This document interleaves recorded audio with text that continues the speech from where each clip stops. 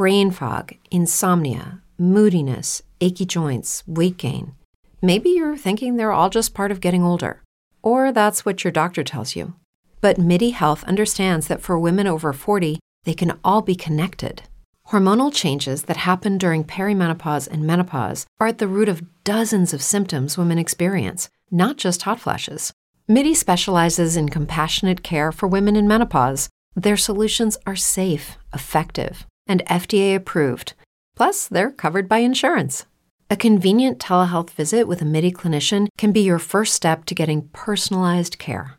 They'll tailor a treatment plan for your symptoms and health history so you can get back to feeling great. 91% of MIDI patients get relief from symptoms within just 2 months. When your body changes, your care should too. Book your virtual visit today at joinmidi.com. That's joinmidi.com. Ladies and gentlemen, introducing the Wrestle Addict Radio Network. Hey, what's up, you guys? What is going on, everybody? What up, fam? Hey, it's me. What up, Oozes? What's up, guys? This is the Monday Night Delight. Are you looking for a network that brings you all things pro wrestling? Then look no further. Wrestle Addict Radio brings you a varied source of wrestling content. What's going on, guys? This is Willie T. My name is Mr. Fresh. This is your resident Smart Slayer. Search for Wrestle Addict Radio on all major podcast platforms and be sure to hit that subscribe button so you never miss an episode. Buzz, guys. My name is Kate Murphy of the Kings of the Ring podcast, and you are listening. And you're listening. And you're listening. And you are listening. And you are listening. Get ready for a war, because you're listening. Come join the war each and every week as we fight to keep wrestling real. What's up, everybody? This is King Ricky Rose, and you are listening to Wrestle Addict Radio. Hi,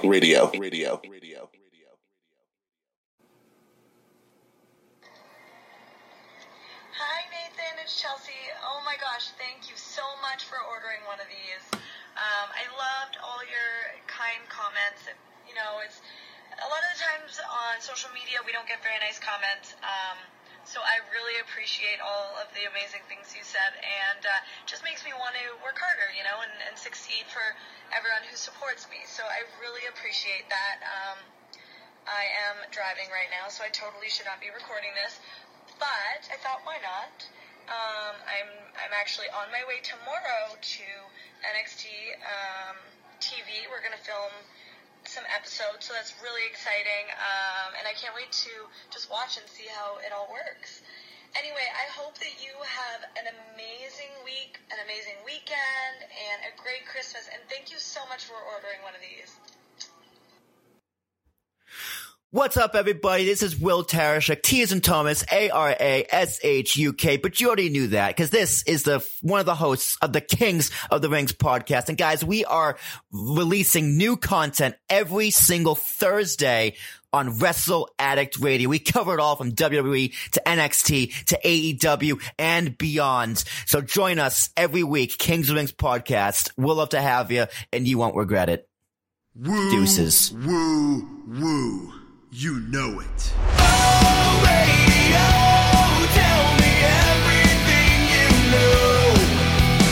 I will believe your What up, fam? It's your boy, JC Bones, the host of the Fourth Wall WrestleCast. And you are making a change because you're listening to the Game Changer podcast, only on Wrestle Addict Radio.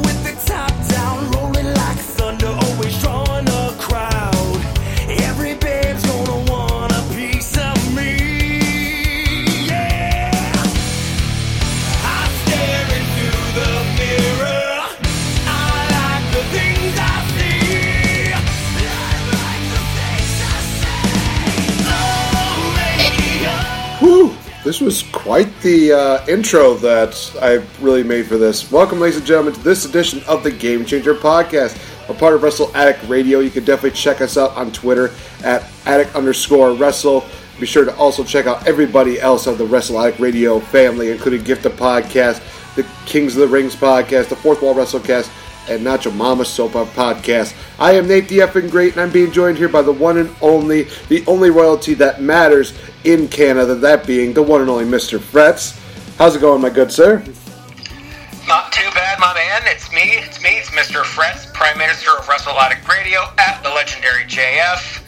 And yeah, I'm good. There's been an interesting week of wrestling with the wide variety that is on. I just finished watching NWA Power, and I gotta say, it is wicked awesome. It has a really cool old school feeling, kind of like you're watching a USWA taping from the 80s, or it's like WCW Saturday Night. And I gotta give a big shout out to Jay Bone on Smash This Podcast, who was covering it this week, and he highly recommended it to me. I thoroughly enjoy it. So, hey, big shout out to you, sir. And I have to give one more shout out to my co-worker, Zach, who I am trying to get into Wrestle Addict Radio. Him and his mom, Rhonda, are big wrestling fans, and him and I have been shooting the shit about this stuff all summer. So, yeah, and I'm on a day shift today, so the night shifts are soon coming to an end until next year. Ooh. At least until that time. But you know what? We're just going to celebrate one baby step at a time, celebrate one small victory at a time. And guys, before we go any further, for those of you that are very curious, that was indeed the one and only NXT's own Chelsea Green that was a part of the start of this podcast. And I got to give these guys a cheap plug. This was made possible by Celeb VM. You guys want to get your own personal shout-outs, whether it's birthdays, holiday greetings, stuff like that, from different celebrities, including professional wrestlers. So many great wrestlers in this list that they have here. Definitely go check these guys out. That's celebvm.com.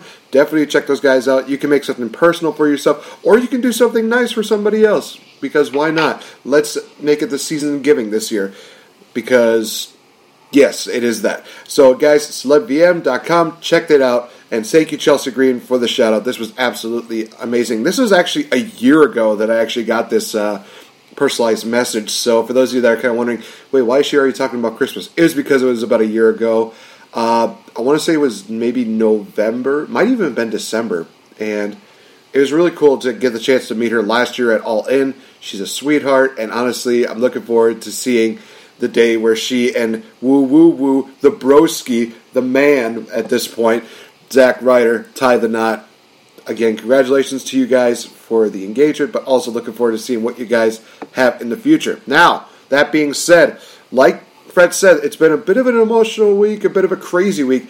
You know what? We definitely should talk about this, because this is kind of like an interesting deal. Gosh, I mean, I don't even know if I won't even talk about this. Since we are recording on Thursdays, we definitely don't get a chance to cover Friday Night SmackDown, but we definitely should cover the premiere of SmackDown on Friday nights this past week. For the most part, it was pretty interesting, but it had probably one of the more interesting endings to the show, which had the WWE title matchup, Brock Lesnar versus Kofi Kingston. Brock beating Kofi in a matter of seconds, 1 F5, 1, 2, 3. Brock is the WWE champion, and then we hear Booyaka, Booyaka, 619, Rey Mysterio's music hit. He came out, assumingly, we thought, hey, he's going to avenge the fact that he and his son got the crap beat out of him on Monday Night Raw. Well, he comes out in an arm sling, and I'm thinking to myself, is that Dominic? No, that's Cain Velasquez. Oh, okay, they're tying in UFC stuff with WWE stuff, because why the hell not at this point? So they are setting up Cain Velasquez versus Brock Lesnar, future down the road, possibly Survivor Series. All depends on how Cain's been doing with his in-ring deal. A lot of mixed feelings about this, because one hand, you literally could have given Kofi Kingston at least maybe 5 to 10 minutes of at least putting up a good fight and being a great WWE champion, instead of just having him lose in like 10 seconds. I mean, I understand the point of it, but that segment with, Velasquez and Brock Lesnar, that only takes about like 5 minutes to do.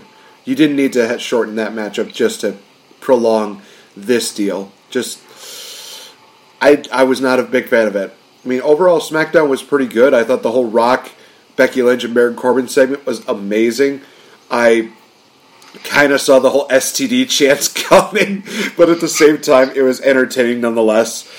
So SmackDown was, I think, okay. It wasn't like the best premiere. They showed a lot of the legends in the crowd, but that's kind of about it.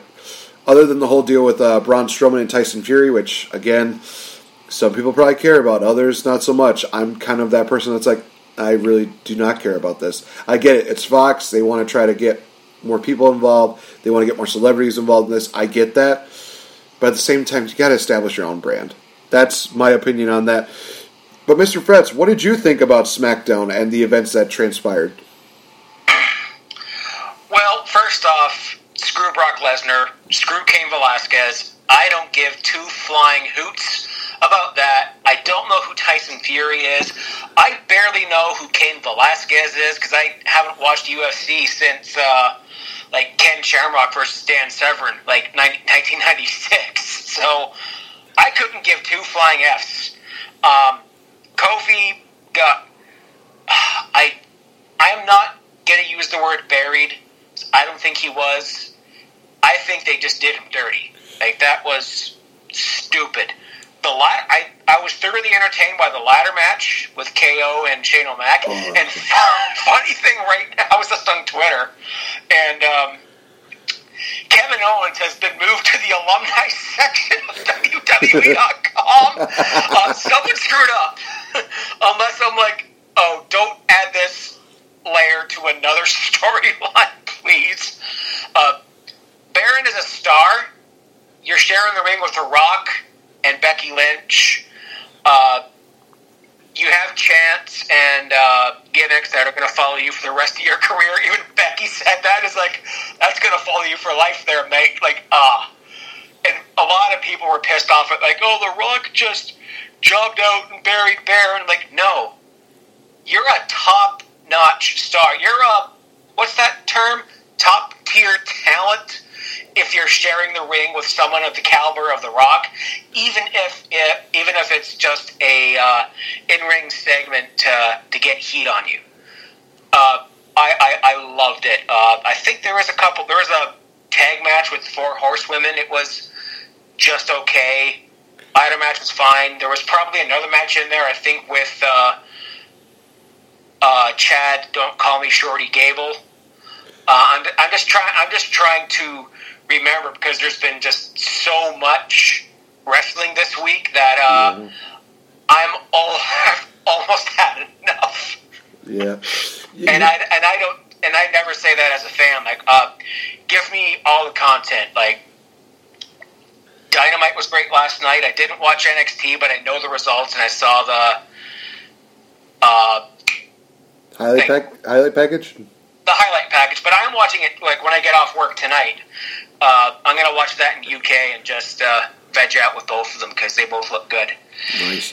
Yeah, I'm hoping I get a chance to at least see Kushida versus Walter, because I've heard that that's one of the best matches of the week. Very hard to deny that, although Dynamite does put up a very good fight when we get to talking about that. Just kind of like a little side note deal, because I definitely do want to talk a bit about this event that I went to, the Night of Legends, ACW, Wisconsin. Was absolutely a lot of fun. If those of you have not seen, on Twitter, I'm still trying to work on getting stuff up on Instagram. I need to start doing that more frequently, but Instagram and we're just kind of we're okay. But it was a lot of fun because the matches were just great. Got the chance to meet Ted DiBiase as well as Arn Anderson. And I'm going to tell you this right now. The show starts off with Arn Anderson literally coming out, and he talks about how it's really cool that he gets the chance to come to Wisconsin. He barely got a chance to do that during his career, which I think was a big misjustice because he found out in the best way that Wisconsin fans are some of the best fans in wrestling. He actually is a very humble human being. He literally came out and he said, if it weren't for you guys, I would not have a job. I would not have a paycheck. So thank you guys so much for coming out here and for supporting these men and women. It's one of those things where it's I have a newfound respect for an Arn Anderson. Even talking to him one-on-one, hearing him literally say to us, hey, thank you for supporting us. It's one of those things I never thought I'd see that day. Arn Anderson, member of the Four Horsemen, probably one of the most dastardly factions of all time, literally saying, hey, thank you. It's well, this is new. I keep forgetting. There's a difference between kayfabe and reality, ladies and gentlemen. That is who I am.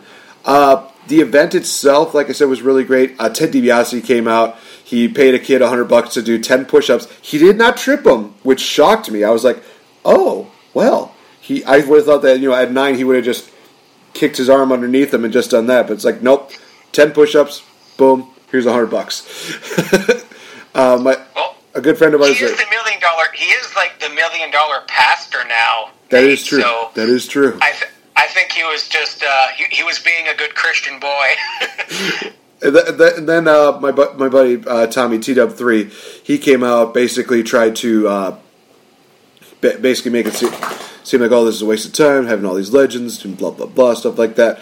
Ted DiBiase locks him in the $1 million dream. Then he does the $1 million sweep to it as well. He puts $100 in T-Dub's mouth, and then he's just about to leave, but then he comes back, grabs the mic, he says, "You're not worth $100." He just grabs the $100 from his mouth. And everybody's got a price. It's literally one of those things where I bust a gut laughing. And T-Dub, he actually posted a video, picture of that deal where he said, like, okay, so in August I got it was Booker T. This time it was Ted DiBiase. What is going on with my career? And I literally said to him, okay, well, if this is how it's going, every other week you're getting attacked by a legend, we can expect a gore from Rhino on you come December, because they announced their anniversary show in December that they're going to have Tommy Dreamer and Rhino be a part of that show. So, that's going to be good. So for me, it's like, the show's not complete unless I see my friend T-Dub get gored by Rhino. Then it's a complete night. But the biggest highlight from ACW Wisconsin here was that we crowned a new ACW heavyweight champion in Logan Lynch. Colucci came so close to winning the championship, only to have it snatched away from him, not by Logan Lynch, but by his own tag team partner, Swoggle. Yeah, so the referee got knocked down. Colucci hits a Death Valley driver. We're getting like the 1, 2 false counts and everything like that.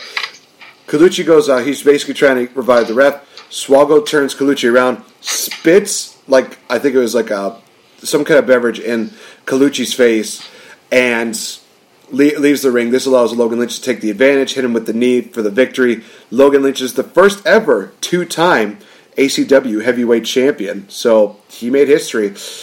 One of the things that's kind of funny was that my buddy Max, aka Agent Blocked, if you ever want to check out some pretty hilarious tweets, he's literally like distraught, like, why, Swoggle, why? Because there's this picture on Facebook that a lot of people probably haven't seen yet, is of us just hanging out and him having just like this giant smile on his face with his favorite tag team move, Colucci and Swoggle, only to have that just shattered by the end of the night.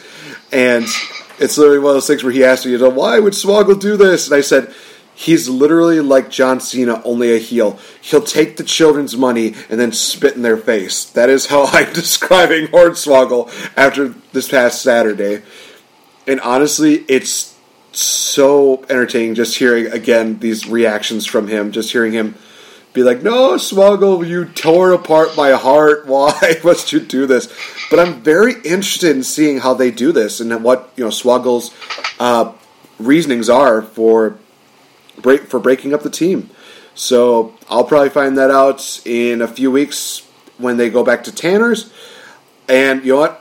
I'll make the announcement right here because I've been partnershipping with ACW for a better part of this year. I think ever since Water City Wrestling Con. And I've been talking about, getting involved in the business and stuff like that. And I've been in talks with management. You can probably expect to hear a familiar voice when it comes to the ACW anniversary show. Meaning, I will be doing commentary for that show. Now, whether it's going to be, color commentary, play-by-play, I don't know what it's going to be. It's literally one of those things where, as long as things are, working out well, I will be doing commentary for that show. I'm very excited to do that. I've been told by people, oh, dude, you'd make a great commentator. You make a great commentator. So it's like, well, now's my chance to see if I'm, if I'm just a bunch of hype or if I'm like the real deal. We'll find out come the anniversary show. I'll try to get some clips of it, maybe posted on the podcast later on in the year, maybe even early next year. We'll have to wait and see. But no, I'm looking forward to this. ACW has been a really good company to me, and I've tried to in turn be good to them. They always appreciate the support we have for them. I always try to go to people, give them hugs or give them handshakes and say, hey, thank you for everything you do. You guys do a fantastic job. One other shock deal from this deal was that Cody Jacobs won their version of the Money in the Bank contract, which is the All-Star Trophy.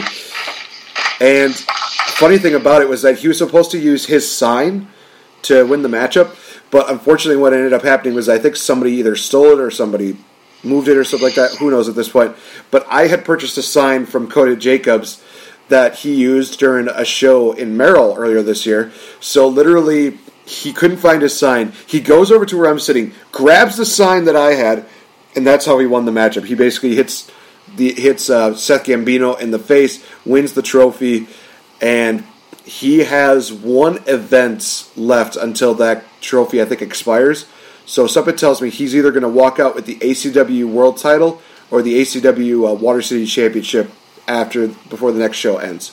That's how I feel about that. But that was my Saturday. ACW, just absolutely fantastic. A great way to just spend the weekend before we get into talking about Hell in the Cell.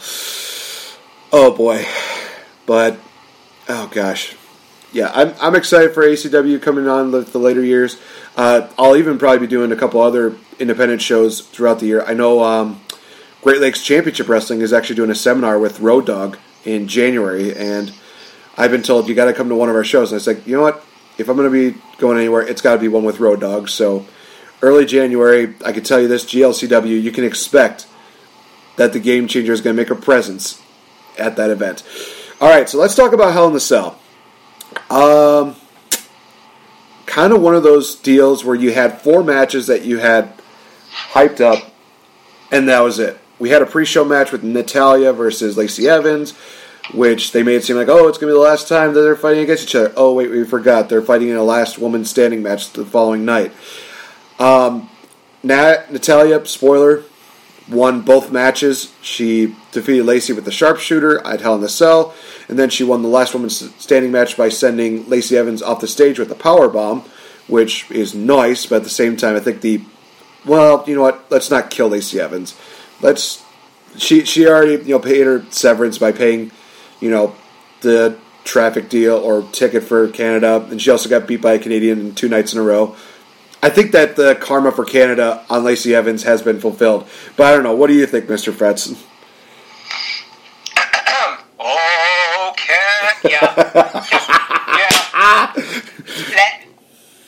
Now, Lacey Evans, you have to prove to she got what she deserved. Yeah, don't you dare disparage my home and native land ever again, bitch. Yeah, I didn't see this match. I barely saw the Last Man Standing match. I think I had Raw on my Xbox in my bedroom here, and then I was just drifting in and out. Because, did I work Monday? Oh, no, my mom was visiting. That's what we were doing. I was in between that and talking to my mom, FaceTiming my cousin. So, out of everything we had this week, I actually saw very little. But from what I saw from that, they're both fantastic performers. Like Natty can go. Lacey still on the green side, but I think she can definitely improve in ring. Like that moonsault she does is pretty sick. And she's a heel character for life with this sassy southern gimmick. Take a drink. This is gonna be a long ride. Hey, it's Coke. I have to work in 3.5 hours. No beer until I get home. Not a problem. Hi, dog. Hello. Hey. Man, this is why I put you guys in the other room. Because you guys are going to disrupt the podcast. But you know something? Yeah, special guest here, Bailey, and also Lambo. They're just kind of sitting here, kind of chilling. But I guess there's a couple people outside from the electric company, I want to say. They're just kind of doing their job. But I guess somebody wants to let them know that, hey, we know that you're there. Don't do something crazy. My neighbor's dog was outside, so I had to go shut my bedroom window because I heard my other neighbor was out there looking for his pooch. So, yeah, two dog run-ins here. Right? Oh, boy. I love that. I love that name. Two dog run-ins. That's a Packers thing, isn't it? Probably. I think it is. So, we start off the show with a Hell in the Cell matchup because why not? Kind of wishing that this was the main event compared to the actual main event, but we'll talk about that later. We have Sasha Banks challenging Becky Lynch for the Raw Women's Championship. Honestly, if you could find a better way to make a Hell in the Cell matchup for the women compared to the last one they had, which was Sasha and Charlotte, yeah, I'd say good luck with that because honestly, this was really good. This kind of had like a Usos and New Day kind of feel to it because they were trying to be innovative. They tried to be different with a lot of deals. I love some of the spots that were going on with this where, oh geez, like even the start of the matchup where Sasha's just brawling with Becky. Becky tries to fight back, but then she grabs the chain that would just keep everybody locked in and nobody getting out for the cell. She uses that on Sasha. Just a lot of this great stuff that they were doing here. It definitely does make the match feel that much more like it's better. And I think it makes the Raw Women's title that much more prestigious, in my opinion. Gosh, jeez. This was just great. I think there was like a little crazy spot that was innovative. It was like, holy shit kind of a moment, but it was like one of those things like, okay, at least they're doing something new with this. Becky puts like 2 of the kendo sticks at the side at one of the corners of the cell. She props a chair on there, so it's kind of one of those things where it's like the chair looks like it's levitating or something like that. Sasha gets put in that chair. Becky does like a drop kick to her. Still one of those things where, ouch, it hurts, and then you have to go from getting hit with a drop kick to falling down on the ground. That's still going to hurt. But it's still just fantastic. Yeah, I didn't see this match, Nate. Hi, Nate's going to go let out the dog, so I'm just going to take over here and podcast by myself. Hi, this is the WrestleMania podcast. Oh, wait, no, it's not. I'm back. I didn't know how long you were going to be gone, so I was going to go. I was going to go on a riff track there. So, yeah, I have Markiplier. Yes, or like Mystery Science Theater 3000, or the one that the Patreon show that Mance does. But yeah, I didn't see it. I've been meaning to rewatch this match, but I just haven't gotten to it yet. Everything I've heard about it was phenomenal. This was the point of the night when I was looking for streams, and every single one was unreliable, or it just kept freezing. And I thought, fuck it, I'm going to look up ExpressVPN, see how much it costs, which is just a kind of thing where I can basically make my computer seem like it's in America, which is actually more legal than the streaming sites that I've been going to for the past decade. So I now have the WWE Network, and I got, I think I joined the show at about Ali versus Orton. Oh, and then okay. I missed the main event because I had to go to work. Yeah. But I did keep tabs on Twitter and then watch the world melt. But my reaction might be a little more level-headed, just so you folks know. So yeah, I have the network, so I didn't have to take anyone's canceled subscriptions. Right. Oh, geez, there's been a lot of people that have been canceling their subscriptions, but no, I didn't. Well, yeah. But I actually want to talk about something that's kind of funny about that when we get to the end of this review, because we're reviewing 2 shows here. But the end of the match saw Becky locking in the actually it was like a beautiful chain wrestling deal where she finally is able to lock in the disarmor deal. We see Sasha actually grabbing. She's trying to grab a kendo stick, and then she's grabbing Becky's hair. She's grabbing a kendo stick. It's kind of back and forth kind of deal there. And then Sasha taps out.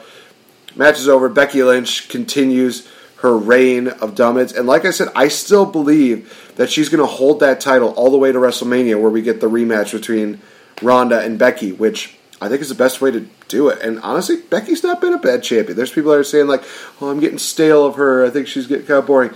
Honestly, no, I don't think she is at all. I think that they just need to incorporate different, deals with her instead of having her do the whole lovey-dovey deal with her and Seth Rollins, because we already know that they're dating. Thank you very much. Oh, and friends, did you know that Corey Graves and Carmella are dating? Holy cow, it wasn't made official until this past week, Total Divas, that I could give two shits about. Excuse me. Woo! Oh, no. It's not a home record deal. Carmella basically clears it up. She's saying, oh, they've been divorced for a while. He moved out. He's got his own place. So it's cool. It's like, okay, I feel nothing. I feel then what was that? I hate talking about relationship drama. I fucking hate it. It's high school all over again. Oh, God. But okay, then what was that reaction that Corey Graves' wife had? Because that was interesting. Yeah. And it's like, well, how I talked about things like I missed my garbage can, infidelity last week, and well, I guess that missing the garbage can is symbolic. The less we talk about Total Divas, the better, because I don't watch that shit. It's so bad. Yeah. There's a literal point where there's like a confrontation between Nia Jax and Carmella. I've only seen like clips of this. Thank God I haven't seen a full episode. But there's one where Nia's just like, oh, well, I just don't like you. And Carmella is like all distraught about it or something like that. It's like, okay. I mean, I'm not liked by everybody, I guarantee you. But I don't react like that. I'm not like, no, this person doesn't like me. It's the end of the world. It's like, it's really stupid. Anyway, let's talk about something else. Like I said, first Hell in the Cell match, great. Very great. We go into the Tornado Tag match between Rowan, Harper, Roman, and Bryan. I was expecting a heel turn. I was not expecting it to be a really good matchup here. And it honestly was. These guys literally just laid it all on the line. We had Harper and Rowan being that, bruiser-like tag team where they're just, throwing everybody all around the ring. They're doing tag team moves that are just brutal on each other. Just absolutely insane. God, jeez. Just that spear on Rowan to the through the announce table was insane, because we see Roman actually holding his knee after he hit it. I'm just like, oh no. Is Roman okay? Is he hurt? Okay, we're good. No, in the end we see Rowan and Harper fall to the team of Daniel Bryan and Roman. Nothing really too noteworthy. I think there's like a couple of like holy shit moments here and there, but nothing like too crazy. But it ends on a very unique note where we see Daniel Bryan and Roman, they're kind of celebrating. They're also kind of banged up a bit. You kind of see like Daniel Bryan's kind of limping, Roman's holding his ribs. It's kind of those things like, wow, they kind of did a number on each other. This is kind of a really good matchup. I like it. But Daniel Bryan literally was thinking like, oh, I don't want to do like handshakes. He spreads his arms out. Where does this seem familiar, ladies and gentlemen? Hug it out. Where's Dr. Shelby? Oh my gosh. We literally do see Roman and Bryan hug it out. It's a nice little moment. They're buds or something like that. I don't know. I still feel like there's a heel turn coming. I don't know why, but I feel like Bryan's got to be the one that's behind the whole deal with Eric Rowan and Luke Harper, which in all honesty makes sense to me. But that's just me. Like I said, it was a really good matchup. It has those, like, holy shit kind of moments, but not one of those things for me. It was, like, too noteworthy. Then we go into the matchup that you were just talking about that you entered into, the Mustafa Ali Randy Orton match, which was honestly really good. My God, Mustafa Ali literally looked like he went through a car wreck after seeing that deal with his abdomen. There was like a welt or a scar or something like there.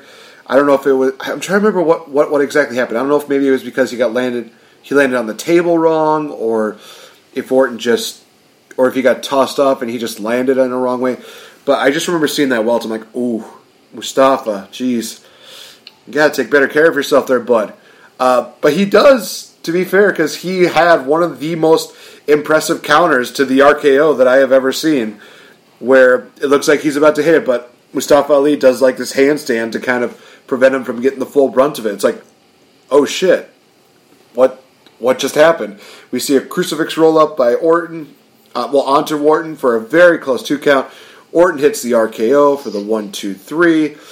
Orton wins, proving that, hey, you can get away with anything if your name is Randy Orton. You can get away with dropping the N-bomb by getting drunk, talking about how AEW is better and blah, blah, blah. And nobody will care, apparently. Mustafa said I have no idea what you're talking about, but okay. I actually remembered I did see the tag match, and it was just wild. As I said, I don't remember too much from either, just because I was in between. Like, I was asleep, or I was talking to my mom, or I was doing something else. Same thing with the Orton Ali match. I was just looking at my clock, and I'm like, am I gonna miss? Yeah, I did. Like, I saw the Fiend's 2 seconds of the Fiend's entrance before I had to go to work, so I wasn't paying that much attention. I was going to say it was an awesome 2 seconds, though, to be fair. Oh yeah. It always is. Oh, man. But, you know what? I'll probably have to tell you the whole Orton thing during the commercial break to kind of give you a little perspective on that. But we'll get to that after this event's over. The Kabuki Warriors defeating Alexa Bliss and Nikki Cross for the tag team titles. Kind of a shock, actually. It was a pretty stellar matchup. But the major shock was the whole deal where Asuka decides, hey, I'm going to be a Tajiri. I'm going to spew green mist out. To which I'm like, oh, damn. That's awesome. And that's how they win the titles. I mean, they pull that gag again the following night during a match with Charlotte and Becky, which, I understand it's a heel deal, but at the same time, if you use it too much, it's going to take away from the deal from there. Just maybe have Asuka do that like every now and then also have Kairi do some of the heel tactics like, foot on the ropes or pulling a handful of tights, stuff like that. Although I'm pretty sure people are not quite ready to see Kairi Sane as a heel compared to Asuka, who did amazing work in NXT as a heel, even though it wasn't quote-unquote confirmed that she was a heel. It's like, no, she's doing heel tactic deals. This is her being a heel. Oh, but she's not acting like that. She is. Literally look at her matches with Ember Moon. She's legit being a heel. Don't even try that. 6-man tag, forgettable. Hey, who's Viking Raiders' mystery partner? Braun Strowman. Yeah, they beat the OC by DQ. You know what? Screw that match. Sorry. I don't care. Gable and Corbin fought against each other again, which was still a pretty good and stellar matchup. Gable picked up the victory, which was really good. That was definitely something that should have happened. One critique I have about this, if you're going to have Gable utilize the ankle lock as his finisher, maybe actually have him use it as a finisher instead of just being one of those things where like, oh, Corbin's not tapping. It's like, we get it. Corbin didn't tap when Angle put it on him, but maybe it's because Angle was losing his grip, or I hate to say this, but when you get older, you kind of lose, parts in your body, and one of them has to be muscles. So maybe Gable has a better, crank on it than Angle does. I hate to make that statement, but it's something that would make it realistic at least. Then we also saw Gable getting assaulted by Corbin, so the feud is not over, and they keep making short jokes. Just, for the love of God, stop. Just please stop. At least they're not doing like the Slam Master J gimmick with Shorty Gable. Because when I first heard like Shorty G, Shorty Gable, I'm like, oh no, they're going Slam Master J. This is gonna be like Crime Time, but with Chad Gable. But I found it funny. I kind of liked it that he embraced the Shorty thing. Like, okay, that's cool. I mean, like I'm short. Like, I'm probably like. Let's see, Chad's got to be about, 5'9", 5'10". I'm 5'5", so yeah, I've heard all the short jokes. I'm too short for roller coasters. I hate heights, so you won't even see me on them anyways. And with my back, no chance. But, yeah, they had a good one. There was, I was trying to think, we were a couple of matches ago. It was before what was the one before the 6-man tag again? The women's tag team title match.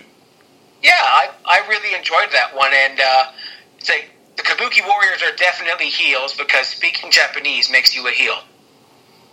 Oh, joy. Yeah, that's why Shinsuke Nakamura's heel. Yeah, and we'll see how many languages can Cesaro speak. Cesaro can speak like 6 languages. So, there you go. Not speaking English makes you a heel in North America. Come on. Right. Although, honestly, I kind of would love to see, this is still a bit of a long shot, I still would love to see maybe the Kabuki Warriors and Nakamura kind of create this small little faction, and all they do is just speak Japanese to each other. Oh, that'd be amazing. Now that I think about it. And just have Sami just have Sami Zayn there, just kind of going like, okay, I'm just here. He's just arigato. Oh my god! Oh, Kabuki Warriors with Sami Zayn. I would love to see that actually. So please, I would love to see that. If you want me to make a viewer of your product, WWE, make this happen. Let the Kabuki Warriors and Shinsuke Nakamura have a little faction. Have Sami Zayn in there just because he's Sami Zayn and he's out there for both of their matches. Just let that happen. I want that now. Give me what I want. Give me what I want. You know something? I think that after we get through the main event, people are going to probably be a little more lenient on Batista after with that kind of stuff. But we still got one more matchup before the main event, and that's the SmackDown Women's Championship matchup, Charlotte versus Bayley. Honestly, a pretty good matchup between the two of them. We got to see a little more heel tactics from Bayley, mainly her using the ropes for leverage to kind of ensure that she gets the victory. And it actually is kind of funny. It's like 1, 2, wait, whoa, what are you doing? And Bayley's just like, no, I didn't mean to do that. I'm just one of those things where it's like, Bayley, you are such a tease when it comes to being a heel. Just embrace it. Don't be that person. But at the same time, it's what makes her a really good heel, is that she thinks that she's doing good, and she thinks that she's being a great role model. In the end, though, she winds up losing. She gets locked into the figure 8, a little bit of what we saw on SmackDown, and Charlotte wins her 10th SmackDown Women's title. Honestly, it was one kind of those things where it's like, I feel either numb to it, or I'm just like, I'm okay with this. I'm okay with Charlotte winning this one. I mean, Bayley got a victory over Charlotte at, Clash of Champions, even though it was really dumb. I was still okay with this being a thing, but it's one of those things where, trust me, somebody's already beat her to the 16 marker, and that's the one and only R-Truth, because before this matchup even started, still one of the highlights of the night for me, we see Tamina pin Carmella for the 24/7 title. She's basically running out to the crowd, and then she goes into the announcer areas where we have like the international announcers. Here comes R-Truth and Carmella. They're basically coming out. Tamina's trying to use Funaki as a shield. R-Truth does the crane deal, and then we just we see the return of Kung Fu Naki. Just him doing like these moves, and R-Truth is like, "Hey man, I don't mean any disrespect to you, bro." It's like he literally sees Kung Fu Naki, and he's like, "Dude, no man, let's not go down this route." Tamina pushes Funaki into R-Truth. Carmella hits a super kick. R-Truth pins Tamina to become the 20-time 24/7 champion.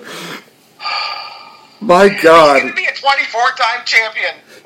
It's got to at least be in the 50s by the time this entire year is over, in which I'm okay with, because that is going to be one of those funny things that we'll see during his Hall of Fame ceremony, where he's just going to talk about all the great people, all the great matches from his 50 wins as the champion. And then he'll pin someone on the stage and win the title one more time. Yes.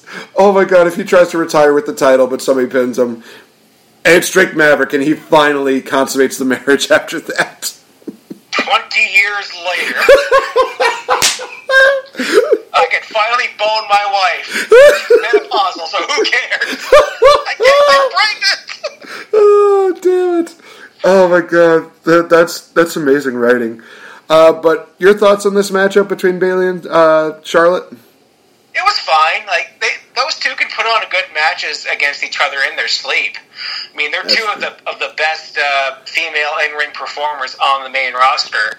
I'm fine fine with the result. I told you that Bayley was going to lose in her hometown. Well, Sacramento is not quite San Jose, but no, you didn't get that. California is, well, Southern California and the major cities down there are fairly close to each other. Like, I was in San Diego, this was like about 6 years ago now, and we wound up in right near Martin Luther King Boulevard during rush hour, so we were right outside of LA. Not fun. 10-time champion Charlotte, it's fine. I mean, I like them. I really like them both, and Bayley is really leaning into her heel gimmick. Charlotte, I think, is a bit more effective as a heel, but with the right writing and the right opponent, I think she can thrive as a babyface, just as long as, you know, she's not the type to really lean on the heritage of her last name, which she kind of does, but it's not something that is her complete identity. Like, she's her own person. And I like to see a good long reign with Charlotte. I don't know where you would go from here for an opponent with her. Like, Ember Moon, like, she deserves like another crack at it, so why not have a Charlotte versus Ember Moon match at Survivor Series or something? Because I'm going to be honest, with the result of the main event, everyone is just assuming that, oh, we're going to get Brock versus Seth again. Yeah, they're both champions, but who says Survivor Series is going to be champion versus champion? Like, I don't think that's going to happen this year, to be honest with you. It's overdone. I mean, you could also mention the fact that WWE decided to post a tweet and then delete it because they're idiots. Well, Sacramento kind of blew their load on this one, like the Sacramento Arena. Oh, that's right. What was that Rock promo? He's just like, I'm leaving Sacramento. I can't wait to get out of Sacramento when the Lakers beat the Kings in May. Oh, my God. Well, since when are the Spurs in the playoffs anyways, right? So, oh, wait, not the Spurs. That's San Antonio. God, Kings. Oh, the Kings, yeah. I don't watch NBA. The only time I watched NBA is when the Raptors won the championship, so that's my knowledge of basketball. Oh, man. Well, here it is, ladies and gentlemen. One of the more negatively talked about, as well as critically acclaimed for some people, main events of Hell in the Cell's history. That being The Fiend versus Seth. Okay. So I'm going to start with this. Everything that was built up to this was great. Match itself was pretty darn good. Until we reach the final portion of it. So Seth Rollins does his deal where he's just spamming the curb stomp, which honestly, this is the third event that they've done this. They have legitimately harmed the curb stomp more than helped it. It's literally one of those moves where now it's being spammed, like, power bombs to the turnbuckle or super kicks, aka Super Kick Party, aka Young Bucks.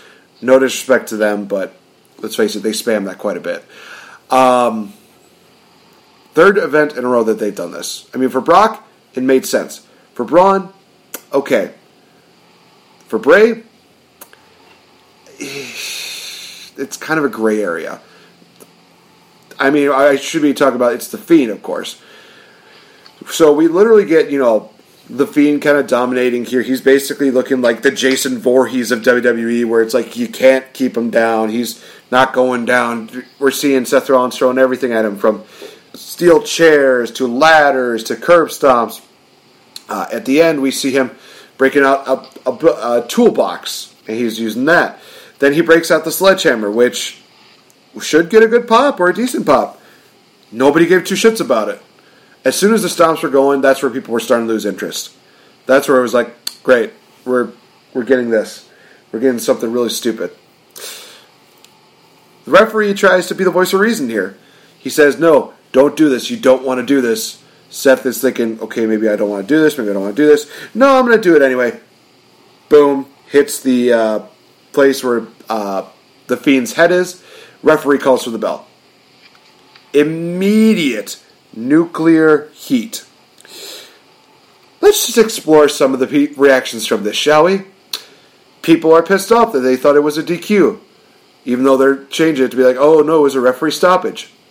Even the referee says, I stopped the match because I was trying to look out for the well-being of the wrestler. I understand that, but at the same time, this is Hell in the Cell where anything goes. You don't just do that.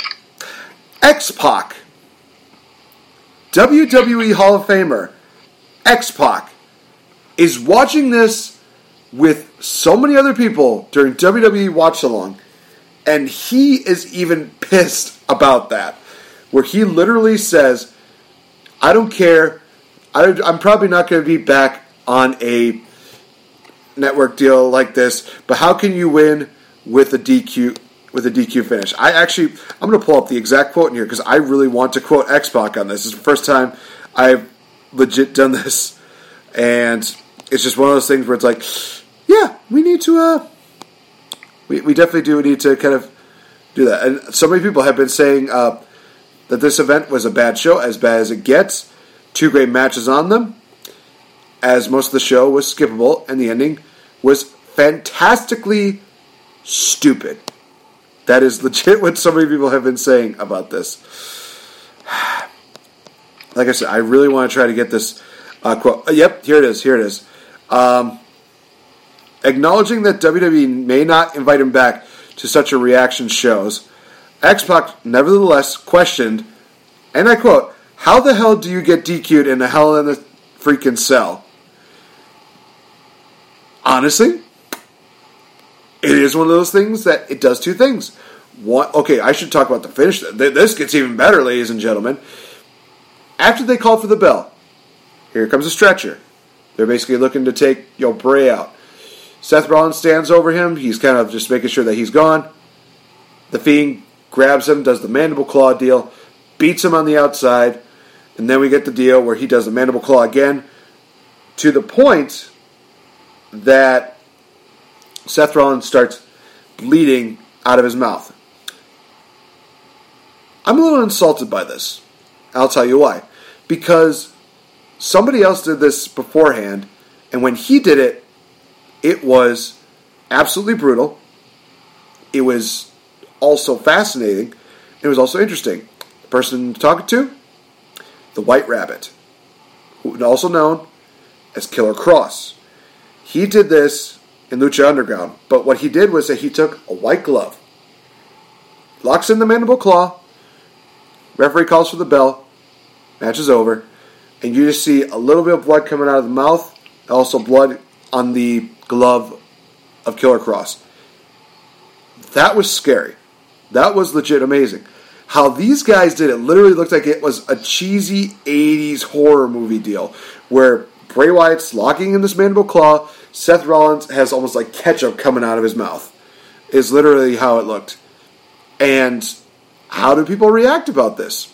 Well, after the whole logo deal's done, I'm sure that there were so many people that were threatening to cancel their WWE networks and didn't.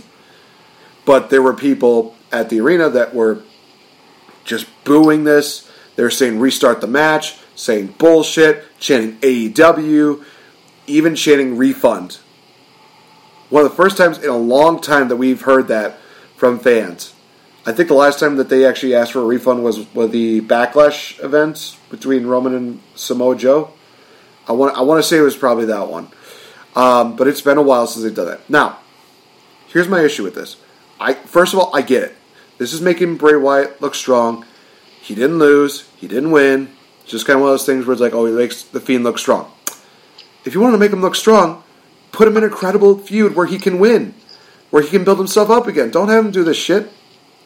Number 2, one of the reasons why I have this issue with the ending of it, you literally did this a year ago.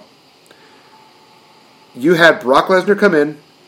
He beats down on Roman and Braun, and the match is ended. Do you remember an event in 1997 called Bad Blood, where a certain somebody made their debut, attacked somebody, but the match still went on, and they declared a winner? Do you now remember that? No? Well, maybe we'll have to remind you of that in the future. You had the same outcome, basically, where the referee stopped the match and made it a no contest. This is hurting the stipulation of Hell in a Cell. This is harming it to such a large degree. Because this is supposed to be like a climactic deal. This is supposed to be a big deal matchup where you have brutality, where you have lives shortened, you have careers altered, you have everything going on. The history of everything from 1997 to right now. You have so much history with Hell in a Cell that you ruined it in arguably 2 nights. And of course, the main night was this past Sunday. So for those of you who are saying, like, it made The Fiend look strong, I understand that. But you have a marquee matchup that has been tarnished forever because of these 2 stupid stipulations. It pisses me off. That's one of the reasons why I hate it. That's one of the reasons why, I can praise them for, hey, making The Fiend look strong. But you've also tarnished an event that you have as a marquee deal. And you just don't care. It's stupid. I've gone on my rant. Mr. Fretz, your thoughts on everything. Okay. So, I echo everything you say there. Hell in the Cell, I think this gimmick, this match, is dead.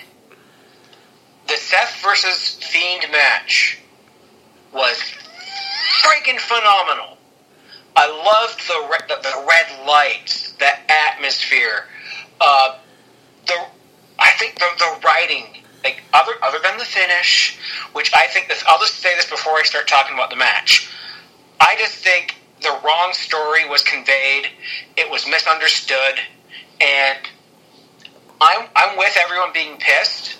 I do think there was a massive overreaction by a good chunk of the audience. I'm just going through my Twitter history here, and I had this one guy. He looks like he's in his 40s, and he's like crying and throwing down a replica title belt repeatedly. And I'm just like, wow, like, okay, come on. People were sending Seth and Vince fucking death threats over this. Come on. Like, I'm more ranty about some of the fans than I am about the match itself. Like, I was watching I didn't listen to Kings of the Rings yet, but in their description, King Ricky says he becomes a Mark Slayer, so I can't wait to see what he thinks about this. Hi, Ricky. So, I'm just going through some of my Twitters here, and I'm just going to echo a few things that have been said. If you go to a wrestling show to chant the name of another company, you're part of the problem. Stop. I fucking hate when people chant AEW at WWE. Go chant AEW at AEW. Yeah, I'm pissed. I'm clearly pissed too. But it's like if you go to an NHL game and you start chanting NBA. No. And let's see here. I'm just going to try and echo what some people said here. Like Ryan Satin is, the one positive we can glean from tonight's main event is that The Fiend is clearly over as hell and people want him to be his champion. He got up from 11 stomps and then every weapon shot thereafter. And I think him being down and the paramedics coming out, he was playing possum. I mean, they still want to try and convey him as a heel, and playing possum is something that heels do. Unfortunately, Seth Rollins, I think, got the Roman Reigns retiring the Undertaker reverse pop, and I don't want to say it backfired. I don't want to say they backed him to a corner. In my heart of hearts, I think this was designed to make Seth Rollins the top heel in WWE. And then Vince, they were saying, oh, Vince was spotted laughing at the reactions. You know what? I was laughing too! Because, it was so vile. And I've never heard, the last time I heard such vile venom coming from the crowd was the night after WrestleMania 33 when Roman Reigns stood in the ring and said nothing for 10 minutes. Because we thought The Undertaker was done. And if he was done at this point in time, well, you know what? I think Roman Reigns would still be a bit more over. And I'm going here, Bray Wyatt Guy _98. The Fiend isn't buried. He's 2-0. He laid out Seth in a puddle of blood and was the only one left standing after all those curb stomps. This isn't the end, because it's about to get much worse for Seth. Like I said, we don't know what's going to happen. Be positive. Black heart emoji. And then people were going after, I don't know if you know who Jessie Davin is.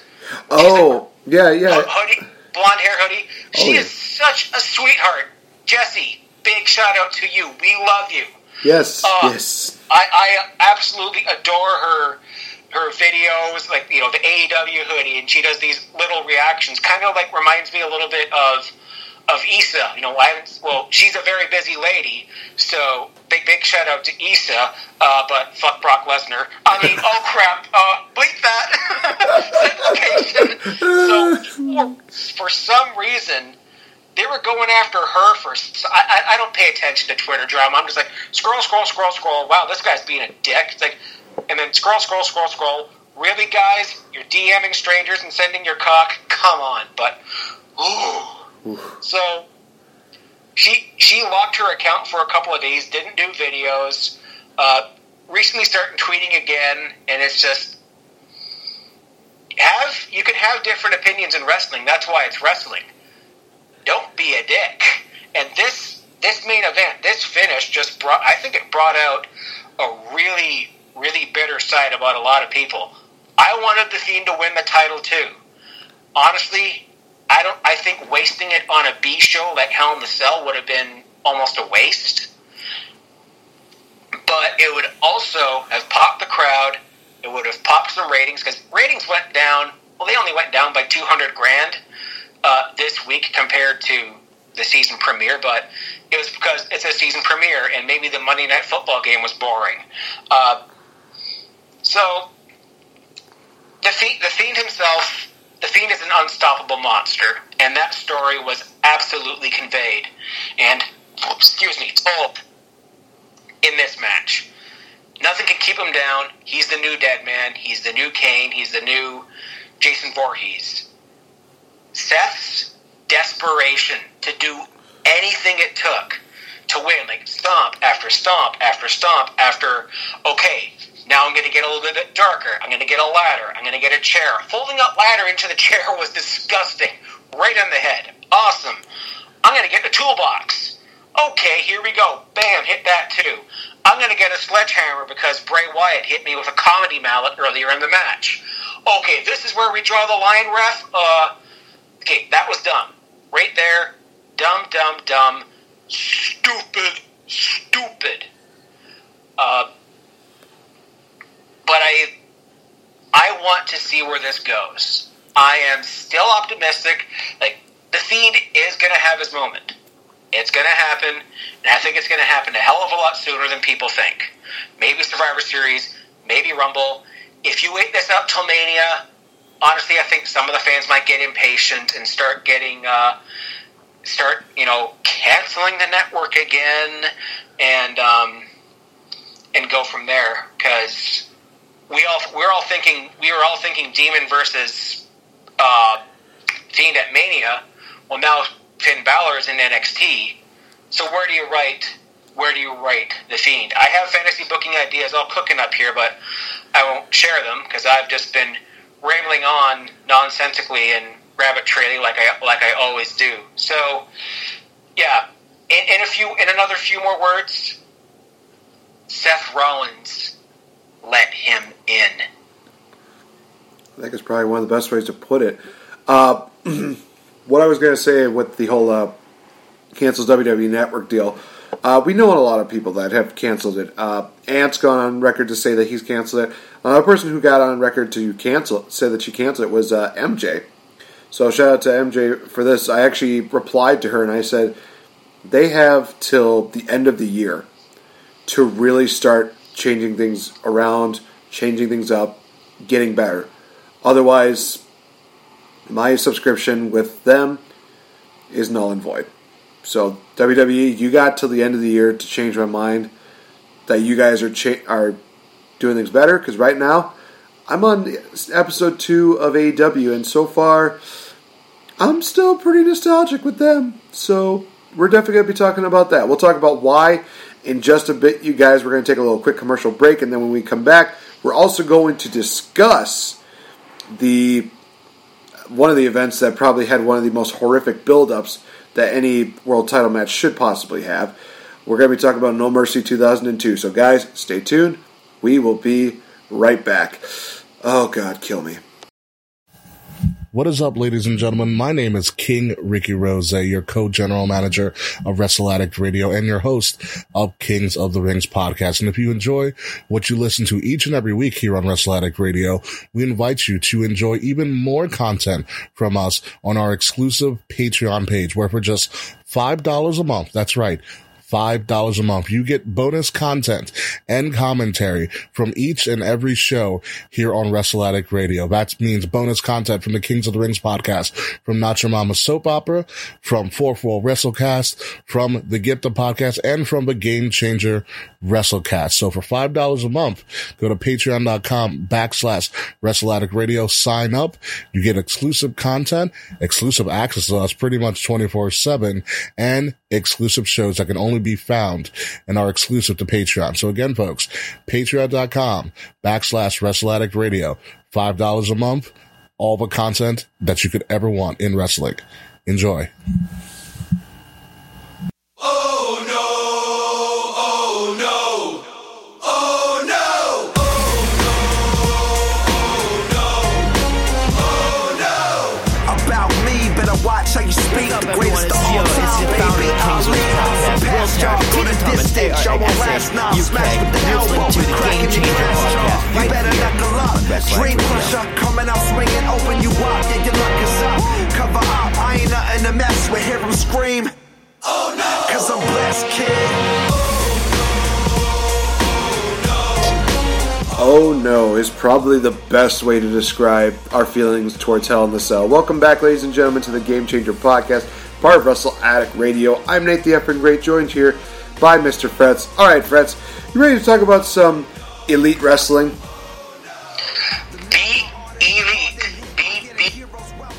By the way, we're recording for Patreon, just so you know by law. Alright, well, for those of you that are going to be curious, this will be up on Patreon for the most part. So AEW had its second show, and also I actually want to talk about this a little bit. I love the fact that they also have a YouTube channel, and they put up this show called AEW Dark, where you have a little bit of the highlights of the previous episodes, but you also have matches that seemingly, people wanted to see, or some stars that did not get a chance to get on national TV.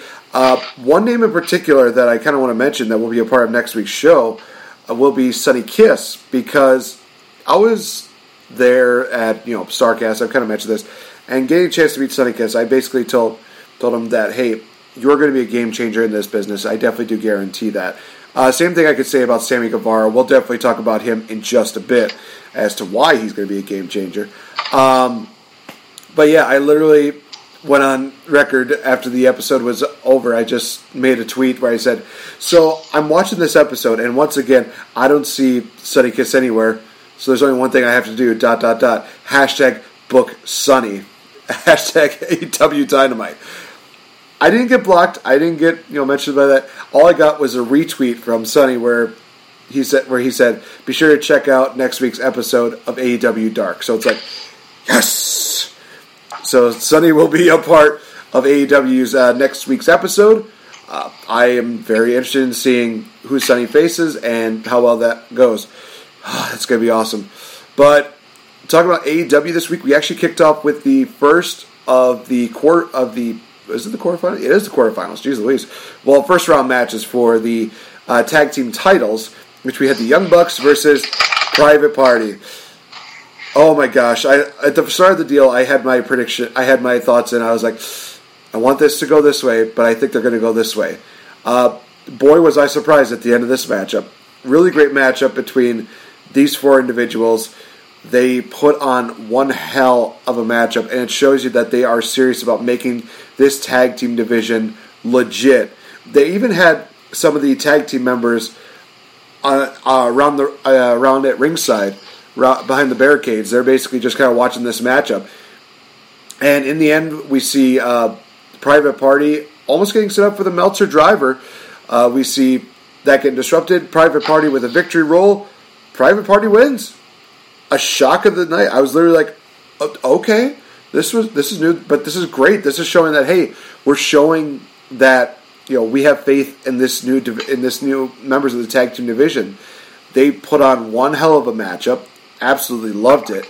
You know, whether it's from the dives or from like the fake outs. Like early on, they had this deal where the Bucks were trying to go for the super kicks, but Private Party was able to either like duck it or stop it or do something like that. That was great. It just was a fantastic matchup, and honestly, a bit of a shocking turn of events. I was not expecting them to go the route with Private Party. So, honestly, congrats to Private Party for picking up the victory. Next week, I believe it's the Best Friends versus SCU, if I'm not mistaken. I believe it is. So, and Jurassic Express versus Lucha Bros. That's right. Well. That is right. I remember that now. But honestly, friends, what did you think about this matchup, this first round matchup in the tag team tournament? It was phenomenal. I'm on board with Private Party now. When they were at, like, was it Fight for the Fallen or Fyter Fest, I didn't know who these guys were. Now I'm like, oh, these guys kind of remind me of Street Profits. But then after these matches, I'm like, no, they're a million times better than the Street Profits. These are two guys. Their act is really over. I love that bouncer with the what's that rope thing at the entrance. Yeah, no, I liked that too. That is a really cool addition to the gimmick. I love these guys. They can go. My lord, give me Street Profits versus these guys. Screw it, do it. Let's see it. Honestly, it'll be a part of War Games, let's face it. We get into a segment where we have Chris Jericho come out with Jake Hagar. We have LAX. I'm still going to call him LAX until they give him an official name. As well as Sammy Guevara, where Jericho is putting over everybody. He's talking about how these are his friends. These are his closest friends. He talks about hyping up Sammy Guevara, LAX. Oh my God. The shots are creative for Jake Hagar's We the People deal. You know, fans are chanting it, they're chanting it, and Jericho literally just says, yeah, we the people, yeah, that's dead and buried. Screw creative for that stupidity. To which I'm like, oh my God, he literally just called out WWE creative in the best way possible. I love it. And he didn't, diminish any of his, his prior accomplishments. He said, yeah, he's a former world champion. But do you know what he is now? He's one of the most dangerous men in all of MMA right now. He's undefeated. To which I'm just like, okay, they're reestablishing him. This is actually a really good move. And all it is that, while LAX and Sammy Guevara, they're kind of doing reaction stuff like that, Jake is literally just standing there kind of emotionless, kind of not moving an inch. To which I'm just like, whew, they're trying to make him into a very, just like a really dominating presence, which he does a really good job at that. I remember his stuff in Lucha Underground was just great. And we get a confirmation that this is a faction, and the name of the faction is the Inner Circle. To which I'm like, you know what? I dig it. I literally dig it. They're in the Squirt Circle. They're the Inner Circle. That is totally fine with me. I love this segment. Jericho literally was the only one that talked, and he put over everybody. I can't hate this segment. I really can't. That was just awesome. Right away, I'm getting big time Evolution vibes, and Sammy Guevara is like when Randy Orton was young, and then Evolution, like the Blue Chipper kind of deal. I'm getting that with Guevara right now. I've seen very little of him myself, but the future is bright for this kid. And that shot was funny, but I'm like, don't rely on taking pot shots at your competition. I know Nitro did this in the 90s, but it's like, okay, yeah, it's fun, but don't rely on it. I like it. It's funny. I'm on. You want me to pick a side? I'm on Team Wrestling. I've said that before. So this is just a great faction, and their T-shirts crashed ProWrestlingTees.com during Dynamite. It was just gone, sold out, gone. it was like that Bray Wyatt Firefly Funhouse, toy set that they only made 500 of. Why? Shout out to Jeremy Bowers. Actually got one of those. Jeremy, you're the man. That is pretty awesome. Next matchup we had on here was a number one contendership matchup for the AEW World Title. Winner would face Jericho next week. That being between Jimmy Havoc and Darby Allin. I love this matchup. These guys literally put on a wrestling clinic when they went to War in the three-way Cracker Barrel matchup. These guys literally are just like, you know what? We have some unfinished business. They put on an excellent matchup between the two of them. Darby Allin picked up the victory with the I'm trying to remember what his was finished with. Like the coffin drop, I believe it is. Hits it on Jimmy Havoc. 1, 2, 3. That's it. That's over. Darby Allin will challenge Chris Jericho next week. Yes, please. Because all I'm thinking to myself is, okay, this is the guy that took Cody Rhodes to the 20-minute time limit. He is going to do phenomenal stuff with Chris Jericho next week. That's what I have to say about that. It's going to be awesome. Just awesome. This is a star-making performance for Darby Allin. And he actually landed a coffin drop. What? Because every other time I've seen him, I'm like, this move is stupid. You're hurting yourself. My fused back is absolutely cringing seeing it. But now, he landed it. But I still think it's a risky move because you're falling backwards and you don't see where you're going. I mean, he almost missed him, I think. It wasn't botchy, but I'm like, you were this close from not hitting that coffin drop. Have a look next time you look back there, Darby, but still, Jericho and Darby, Jericho's going to make him look like $1 million. This match is going to be awesome. And I love me some Jimmy Havoc. Give me more of those Cracker Barrel matches. And while you're at it, Cracker Barrel, I know you're all in the States and we don't have you in Canada. Send me some of that fried chicken somehow. That'd be tasty. Indeed. Another matchup we had on here was a women's tag team matchup in which we had Rio and Britt Baker taking on Bea Priestley as well as Emi Sakura. This was a pretty good matchup. Nothing too spectacular. It ended with as soon as I see this submission maneuver by Britt, I'm literally thinking to myself, okay, if it's her gimmick, but also if it's her real life job, and it's literally one of those things where it's like, I don't want to be on the other end of this. That modified, what did they call it? Like Batista used to do. It was like a beast bite maneuver, but then she adds the mandible claw to the lower jaw. Just was absolutely amazing. And it was just a great matchup. We get a little bit more of the Priestley and Britt Baker rivalry going on to the point where actually on Twitter, Britt showed the fact that she actually got a little bit of a black eye from Priestley. So it's one of those things where it's like, the war's not over between the two of them. But it's going to be put on hold for the time being as Baker will challenge Rio for the AEW Women's Championship on this next week's episode of Dynamite. I'm looking forward to that matchup. That's going to look really awesome. That's going to be amazing. Women's wrestling is in a good place right now in AEW. I'm loving that, and I want to see Dr. Britt Baker do a mixed tag match with Isaac Yankem. That would actually be amazing. Oh, jeez. Fretz, you slay me, my friend. We have Jon Moxley defeating Shawn Spears in a pretty good matchup. Honestly, the only thing that I have a bit of a quote-unquote, I guess, issue with is that Shawn Spears has not picked up his first victory in AEW yet. I'm hoping that'll change within the future. We'll have to kind of wait and see how it goes.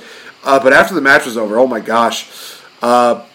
Kenny Omega came out, and Jon Moxley is looking up at him. He sees Kenny Omega holding a barbed wire baseball bat and a barbed wire broom. I give him points for originality. That's amazing. And it looks like they were going to have a bit of a fight between the two of them with the barbed wire stuff. But Pac, who was on commentary, comes out and assaults Kenny Omega from behind with a steel chair to the back of the head. Not even like to the back. Blindsides him like with the back to the back of the head with the chair. That just was like, ooh, that's rough. But no, like I said, Shawn Spears, Jon Moxley was a great matchup, and I guess Pac is going to be involved with the Omega Moxley feud. Is he going to be on Moxley's side? Is he going to be a part of like a 3-way deal? Who knows at this point? Honestly, it's going to be awesome no matter what they do with this. I don't care what it is. Just more, please. Give me a Cracker Barrel clash with those three. Just do it. Oh my God, that would be absolutely amazing. Finally, we have the main event, which was Chris Jericho and Sammy Guevara defeating Dustin Rhodes and Adam Hangman Page. We see Jake getting involved, and he actually did a pretty awesome deal. Oh my gosh. Just literally just taking down Dustin. Jericho hits the Judas effect to pick up the victory. Then the lights go out. Lights come back on. Here's Mr. Cody. He comes out. He tries to beat down on the Inner Circle, but all the other members come out. They beat him down. Here comes MJF, who gets one of the biggest pops of the night. And it looks like he may go for Cody. But then he decides, no, I'm not turning heel yet. Boom, boom, boom, boom. Just beats down everybody, but then gets beaten down himself. I'm trying to think, was there anybody else that came out? The Young Bucks came out to kind of even the odds a bit. Jericho's trying to leave. He's just like, hey, I will see you November 9th, Cody, blah, blah. Then out comes Darby Allin on his skateboard, and he assaults Jericho. This was awesome. Just seeing that, and Jericho's just saying, I'll see you full gear, Cody. Darby Allin, I'll see you next week. You stupid idiot. And actually just says, I think he had like some kind of line where he talks about beating Darby Allin like a bitch. To which I'm like, oh my God, I legit love heel Jericho. This is all I need in life. This is all I need. So AEW puts on a fantastic show once again. Why is this on free TV again? I forget.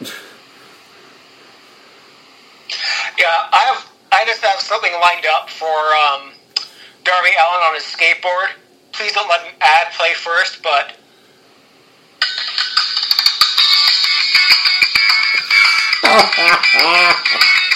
as soon as I saw that, I'm like, oh, Tony Hawk's Pro Skater, Darby Allin, let's go. Oh, I'm totally all for that. And that would have came in handy for Raw's quarter pipe ramp. just as literally like one of those things. We see Darby Allin just come into the show, and he just starts like going on the half pipe. No explanation, no nothing. They're just saying like, "Oh, it's a random fan trying to do shit," and the internet goes bonkers. It's like, "No, it's Darby Allin! Holy shit! He just did a half pipe on Raw's skateboard deal." He just comes out, does the 900. You hear the special effects sound from Tony Hawk. Oh, and there's something about Tony Hawk in my Wayback Machine when we get to No Mercy. So full circle, woo-hoo, take a shot. We love doing our full circle stuff. Speaking of No Mercy, let's get right into talking about it. No Mercy 2002 happened on October 20th in North Little Rock, Arkansas at the Alltel Arena. Attendance of 10,000. Honestly, watching the show in its entirety, it was not really bad. But as we do these deals, we like to step back into our way back when machine and talk about some of the great things that happened during this time. And obviously 2000s, probably not as, crazy as, 1998, which had, Legend of Zelda, but there has to at least be like one or two things that at least were worth noting. Well, here we go. So, in theaters, October 2002, we had the terrible Adam Sandler comedy movie Punch Drunk Love. Oh, gosh. We had The Ring. And the first Jackass movie. Oh, damn. Now, what was I doing in October 2002? Well, I was in my last year of high school in grade 13, or if anyone from Ontario was listening who was closer to my age, it used to be called OAC, but I got to graduate with the grade 12 class that year, so like the people that were in grade 8, when I was in grade 9, I graduated with all of them, so it was a huge class at like this small town high school. And the Jackass movie was like the first movie I ever remember getting illegally downloaded like on a CD and sent to me. And the quality was like 44p. It was terrible. Songs that were topping the charts were Dilemma with Nelly featuring Kelly Rowland. I think it was like their love ballad, like No Matter What I Do. I think it was that song, and it was so overplayed. In video games, we had Mario Party 4, we had Tony Hawk's Pro Skater 4, Grand Theft Auto Vice City, and Fire Pro Wrestling 2 for the Game Boy Color. Oh, wow. Or Advance. Now, Tony Hawk 4 is, well, I think at this point, the franchise itself had started to kind of wear out and get stale. You're doing the same thing. It wasn't until the following years, Tony Hawk Underground, where you kind of had a story mode where you're this skater in Jersey and you kind of want to go make it big, so you go hunt down all these pros and go to all these pro-ams and try and get noticed and do all these wacky videos with your friend. And then, spoiler alert, your friend turns heel and you face off against him in this big, wacky obstacle course race back home in Jersey after the Pro-Am. And this was like Tony Hawk Underground. That was the game that my friend and I would, every Sunday after church, go to his house, have a bite, and play Underground for hours. That's all I had for the Wayback Machine. It's a quick one this time, but it's not that memorable. I mean, you could make arguments that that's basically what you could say about this event here, but it had some like pretty good matches here and there. We'll definitely get into talk about that. But we definitely need to talk about the start of No Mercy, where literally we have, before we even get to like the promo package deal, hyping up the big event, we have literally Undertaker sitting there. He's looking at his cast, caused by Brock Lesnar, his opponent tonight. Then next comes his brother, Kane. He's sitting next to him. And he says to him, "So, how was your week?" One of the best openings to any pay-per-view ever. I'm going to make that statement right now. They do the hype package of, hey, this is what's going on between Brock and Taker, as well as between Triple H and Kane. Oh God, we're going to have so much to talk about with that, and I hate it. Can you say literally dumb booking 101, and also Reign of Terror at its earliest? First matchup on the card is the World Tag Team title match between Chris Jericho and Christian, challenged by Booker T and Goldust. A lot of people might not remember that Booker T and Goldust were in fact a tag team and had some of the most entertaining and most hilarious skits that you will ever see, whether it's Booker T dressing up like a lumberjack, the whole Star Wars deal with Booker T just playing with a lightsaber, the whole deal where Booker T is trying to have her own nice romantic evening. Goldie comes in just to be a part of it, and all just to get Booker T to say, "Hey, I want us to be tag team partners." Now, they tried to recreate that with R-Truth and Goldust. It was like a passable one.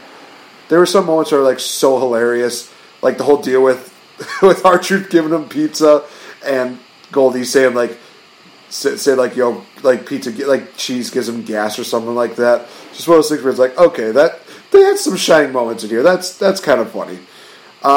Match itself was honestly pretty good, and this was the ongoing story, was that Booker T and Goldust, they wanted to win those tag team titles, but this matchup also featured a very well-known botch, and is very much highlighted in Botchamania, where Mr. Chris Jericho was trying to do a springboard drop kick to Booker T, who was on the outside, but unfortunately the middle rope broke. So they had to wrestle with only the top rope and the bottom rope. The middle rope was all gone to shit. The matchup ends with Jericho hitting a one-handed bulldog on Goldust on the title and then performing the Lionsault, one of the few times he won with a Lionsault, to retain the title. So Jericho and Christian, being the villains they are, they retain their titles. And we were thinking, oh, it's probably going to be the end of Booker T and Goldust getting the tag team title match. No, by the end of the year, Booker T and Goldust do in fact win the World Tag Team titles.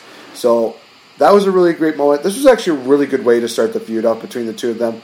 And it does kind of play a little bit of factor to the match at Elimination Chamber, but not really like too major. But yeah, no, this was a great matchup to start off the show. Yeah, it was a great hot opener.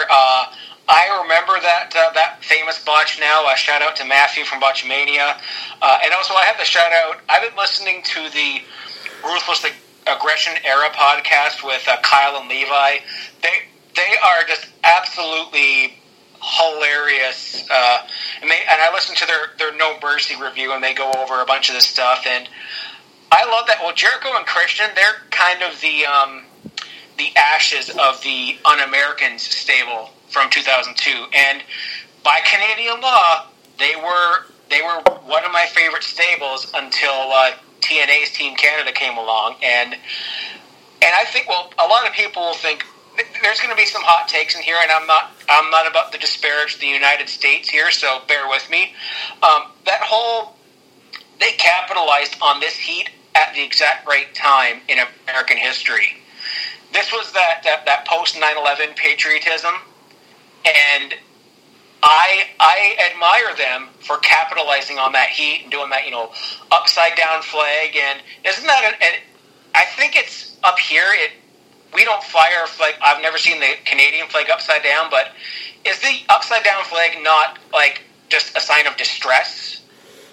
I honestly don't know. That's a really good question. It's one of the first few times that I've ever heard of that. So it's either that or it was just, okay, you're getting heat, and the heat got huge. I mean, like vile and venomous. Of course they got all the pops in Canada because, hey, we're your allies. But I mean, 1812. I'm not going there. I'm not starting a war again. But they absolutely. I adore them for absolutely capitalizing on this heat at the right time. And I loved even more that they had William Regal was involved in this, because you add in like, okay, so Canada is still part of the monarchy. Regal is English. It makes sense. Lance Storm was a part of this. And come like SummerSlam Unforgiven, they got I'm going to use the B word again, but not really, kind of buried, because Undertaker beat the crap out of Test at SummerSlam, and I think the Un-Americans either had a title match at that pay-per-view or lost it. I'm slowly, now that I have the network, I'm going to get into some of the stuff I missed. Like, I missed a lot of 2002, and it's, a lot of people think, oh, this is where the Attitude Era ended, this is when the shows fell off. Hell no. Like, this, as we go out through this pay-per-view, it's mostly good. I love that, Booker T, he broke out the 110th Street Slam, and I love the shout-out again to Willie T, Strange Bedfellows tag teams. I am a sucker for those. Off the top of your head, Nate, who are some of your favorite Strange Bedfellow tag teams, like, besides Book Dust here, that you can think of? I'm trying to think of, like, a really Strange Bedfellow one. Honestly, as weird as it sounds, I did enjoy the Strange Bedfellow tag team of Eugene and Regal. These guys definitely were kind of like the entertaining babyface. They weren't like fully like notably known, but they were still like very entertaining. Definitely kind of key points at the beginning. One team that I definitely will say was a great one that didn't get the proper dues that it got was Tajiri and Rhino. Oh my gosh, when you talk about speed and power just meshed well together, that was literally what those two embodied. Another Strange Bedfellow one. I'm trying to think here. Gosh, I'm trying to think. I mean, one of the biggest, probably strangest Bedfellow tag teams of all time is still Rock and Sock Connection. You have two polar opposites meshing well together, and it just made sense that they would do that. And it's really crazy because some of these like deals, they don't always have to like make sense, but as long as they kind of have like a common goal, that's what makes it great. That's why when we broke the news last week about John Morrison signing with WWE, one of the few things that went through my mind as days went on was like, are we possibly going to get a reunion of Miz and Morrison possibly in the future? Which the dirt sheet. Even if it's like a one-time deal where they bring back the dirt sheet, I would be okay with that.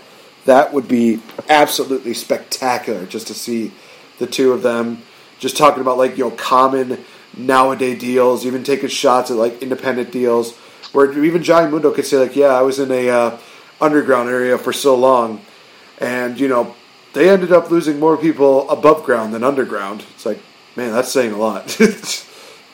So if they take a quick shot at Lucha Underground, that'd be kind of funny. Yeah, those are the best ones I could think. I don't even know if I would consider Miz and Morrison to be strange bedfellows. They were just kind of like a team that were thrown together, but they worked out perfectly. Yeah, creative just said, okay, you guys are clearly entertaining. You can Miz has the gift of the gab. Morrison, he's charismatic. He can go in the ring. Boom, there you go. One that was actually not long after Miz and Morrison, I really liked. It was very short-lived, but Drew McIntyre and Cody Rhodes. Air Boom, and then the other Air whatever team with Kofi Kingston and somebody else. Kofi Kingston and CM Punk. And then some teams that started out as a strange bedfellow ended up being one of the most successful and over tag teams of all time in the New Age Outlaws. So it works, and I really like it. So to get back into here, I love, there was like a really nice spot with the double bulldog. I'm a sucker for the Spinaroonie. I loved Booker T back here. There was a Shattered Dream attempt, I think, a couple times. That broken rope, you got a broken rope in a tag team title match, kind of reminded me of that finish between the Rockers and the Hart Foundation from 1991 or 1990, something like that. And it's like, the Rockers win the tag titles. Oh wait, no, decision reversed, the rope was broken. So if Book Dust won the titles here, I'm like, if we had the Rockers finish, it just would have been so infuriatingly funny. And I gotta comment about what's next here. We had SmackDown, #1 announcer, coming full circle here. Oh my God. I'm like, okay, Funaki should have gone for the 24/7 title. I would have marked out so hard. He would be like, oh, do the crane kick and then, win.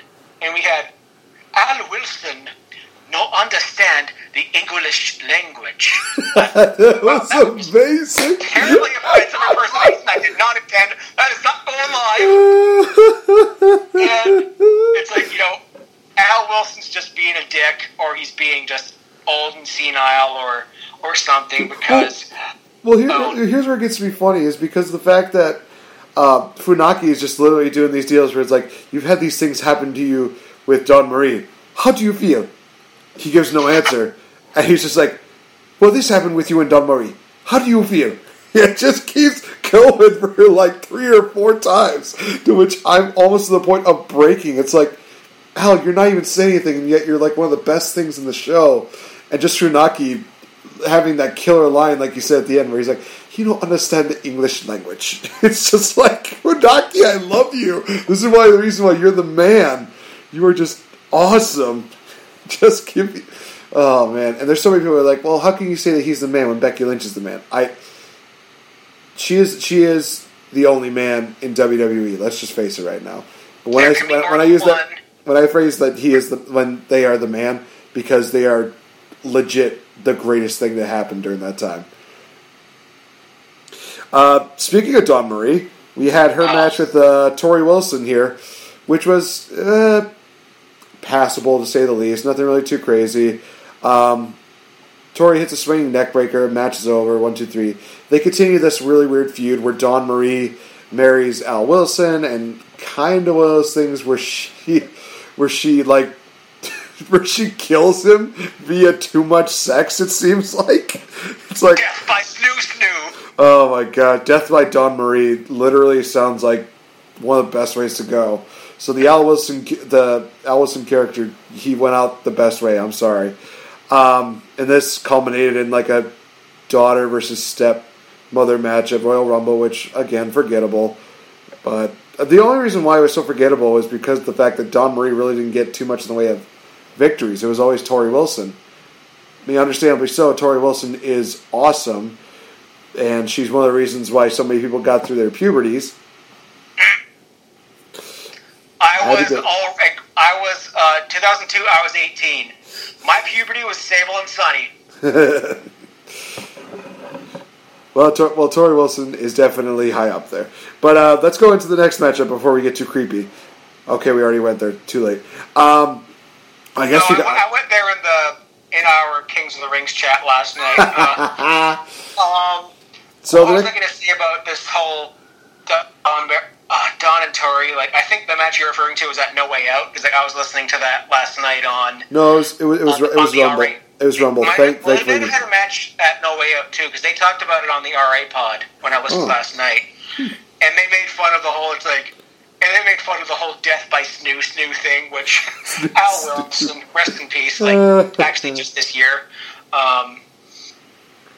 It was the whole, if we ever get to do, No Way Out 03, there was just such a creepy thing coming out from after this. It was Dawn Marie, luring Tori Wilson into the hotel room, and then, slowly taking off her...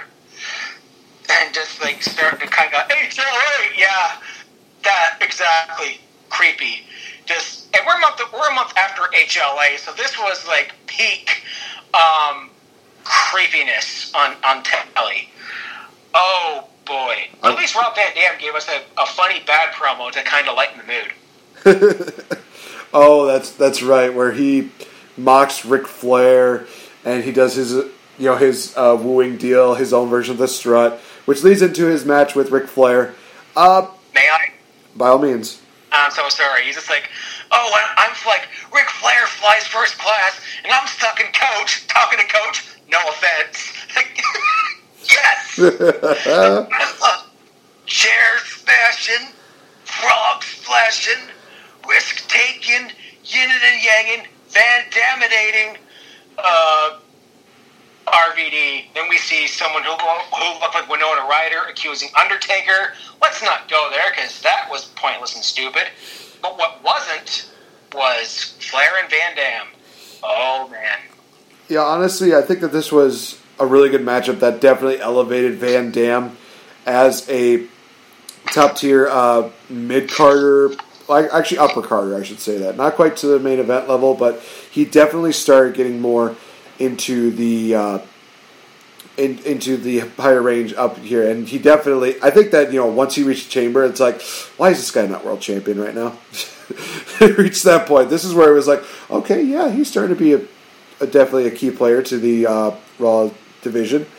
Match itself, pretty good in all honesty. They definitely complemented each other. We had the high flying, fast paced style of Rob Van Dam, meaning the technical style of Ric Flair. Flair locks in a figure 4 during this matchup.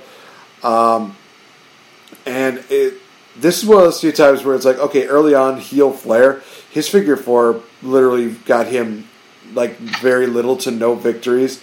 So kind of imagined it happened the way you guys figured it would. RVD would roll him up into a small package for a near fall.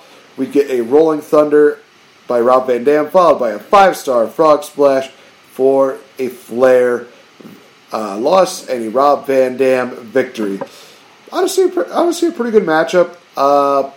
Again, I think it helped elevate Ric Flair actually, it didn't really elevate Ric Flair. It helped elevate Rob, I should say, a little bit more.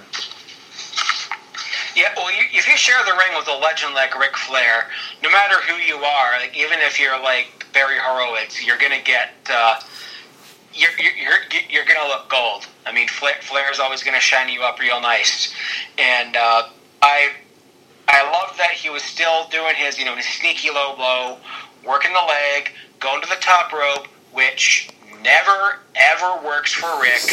Poor guy, that had to about wreck his back and his hip, because he did that in that spot in the friggin' 80s, and I think even in like a cage match against, I want to say Dusty or Harley, he does that spot like off the top of a friggin' cage, you animal. Van Dam was one of my favorites back in here, and I'm gonna steal a line from Jeff Hamacchio. I like the whole, say hi to Rob Van Dam, if you know what I mean. I don't, but hey, it's a nice homage, and yeah, it was great to see him get into that top tier talent level here. Definitely. Speaking of, I honestly would say top tier talent. I mean, we go into the WWE Cruiserweight title matchup between Jamie Noble and Tajiri.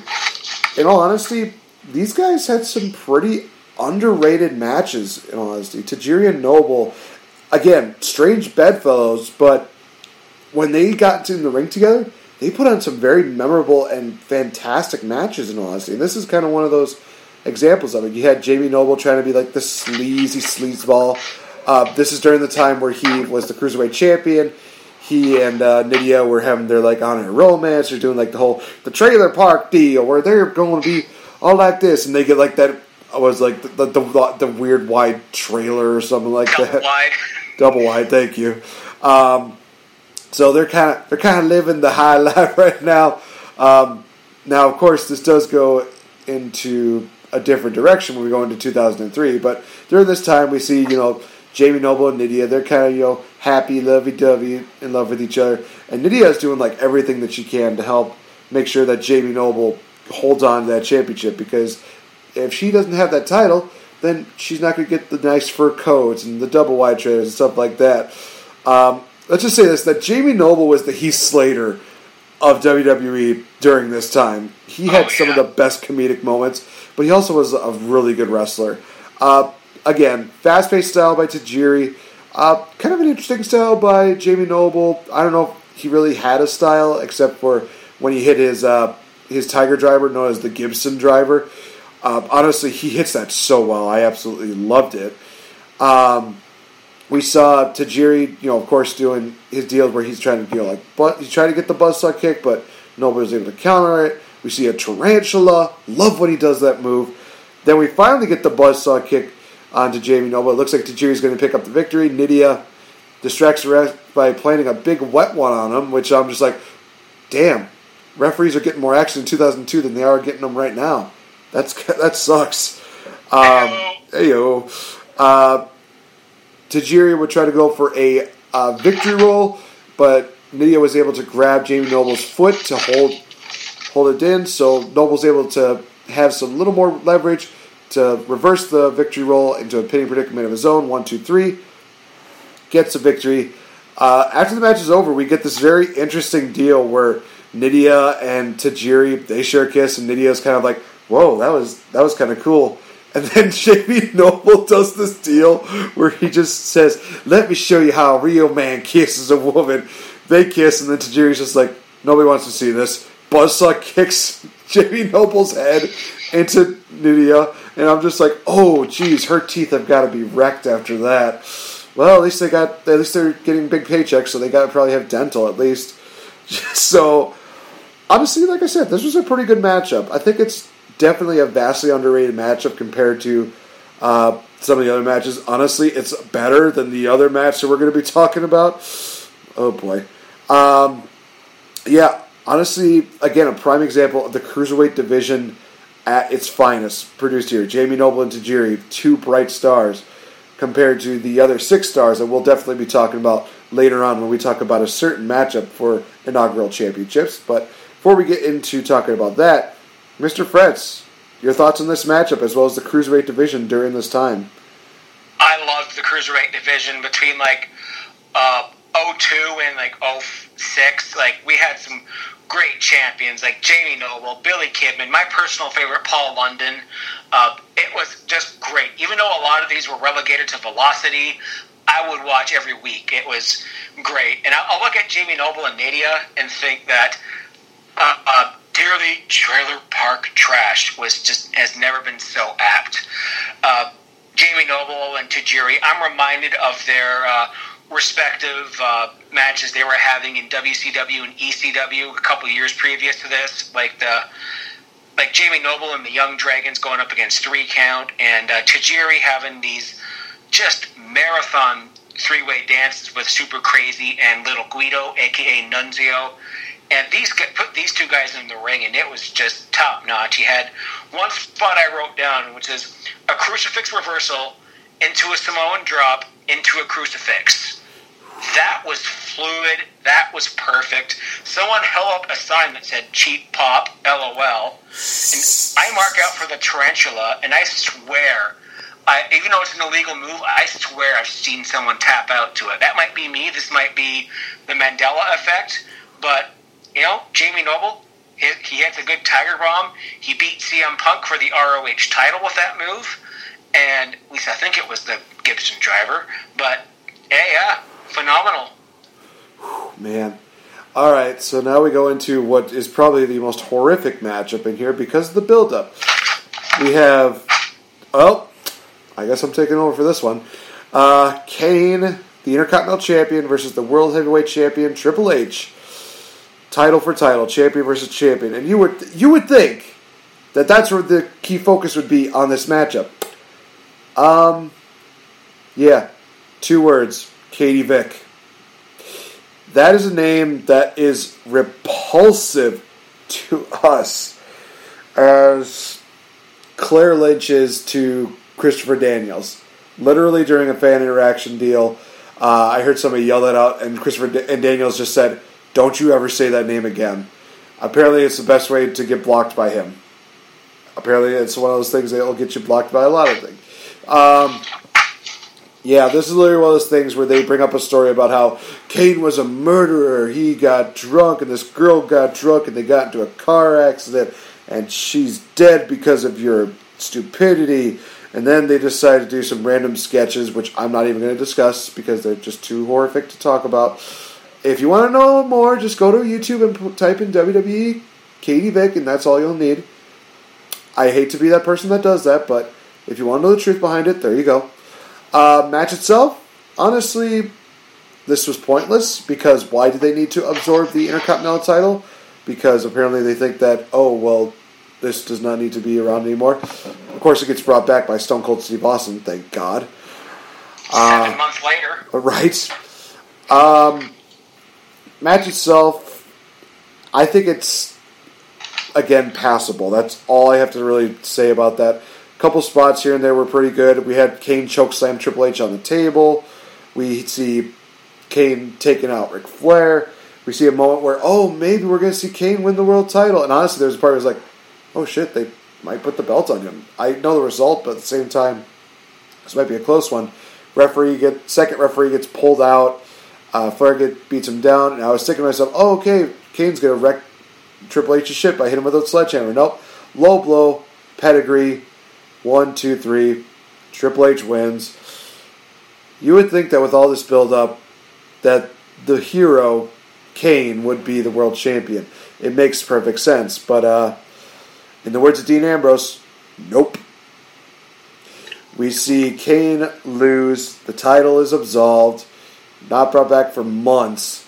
And Triple H continuing this reign of terror. It's like, hey, I'm a bad guy. I humiliated you. I made sure that you would. I don't know why I'm going into like a Wade Barrett deal, but just literally one of those things where it was just so stupid. This was a matchup, I think, less said about it the more, just because the build-up was stupid and the result was really dumb. Is it as infuriating as Hell in a Cell this past Sunday? Not quite, because at least there's a payoff at the end of this whole entire ordeal. Where right now we don't really see too much of a payoff right now with the whole Fiend deal. I mean, at least they put on a stellar matchup, and hey, at least they had the balls to at least go with a stupid decision.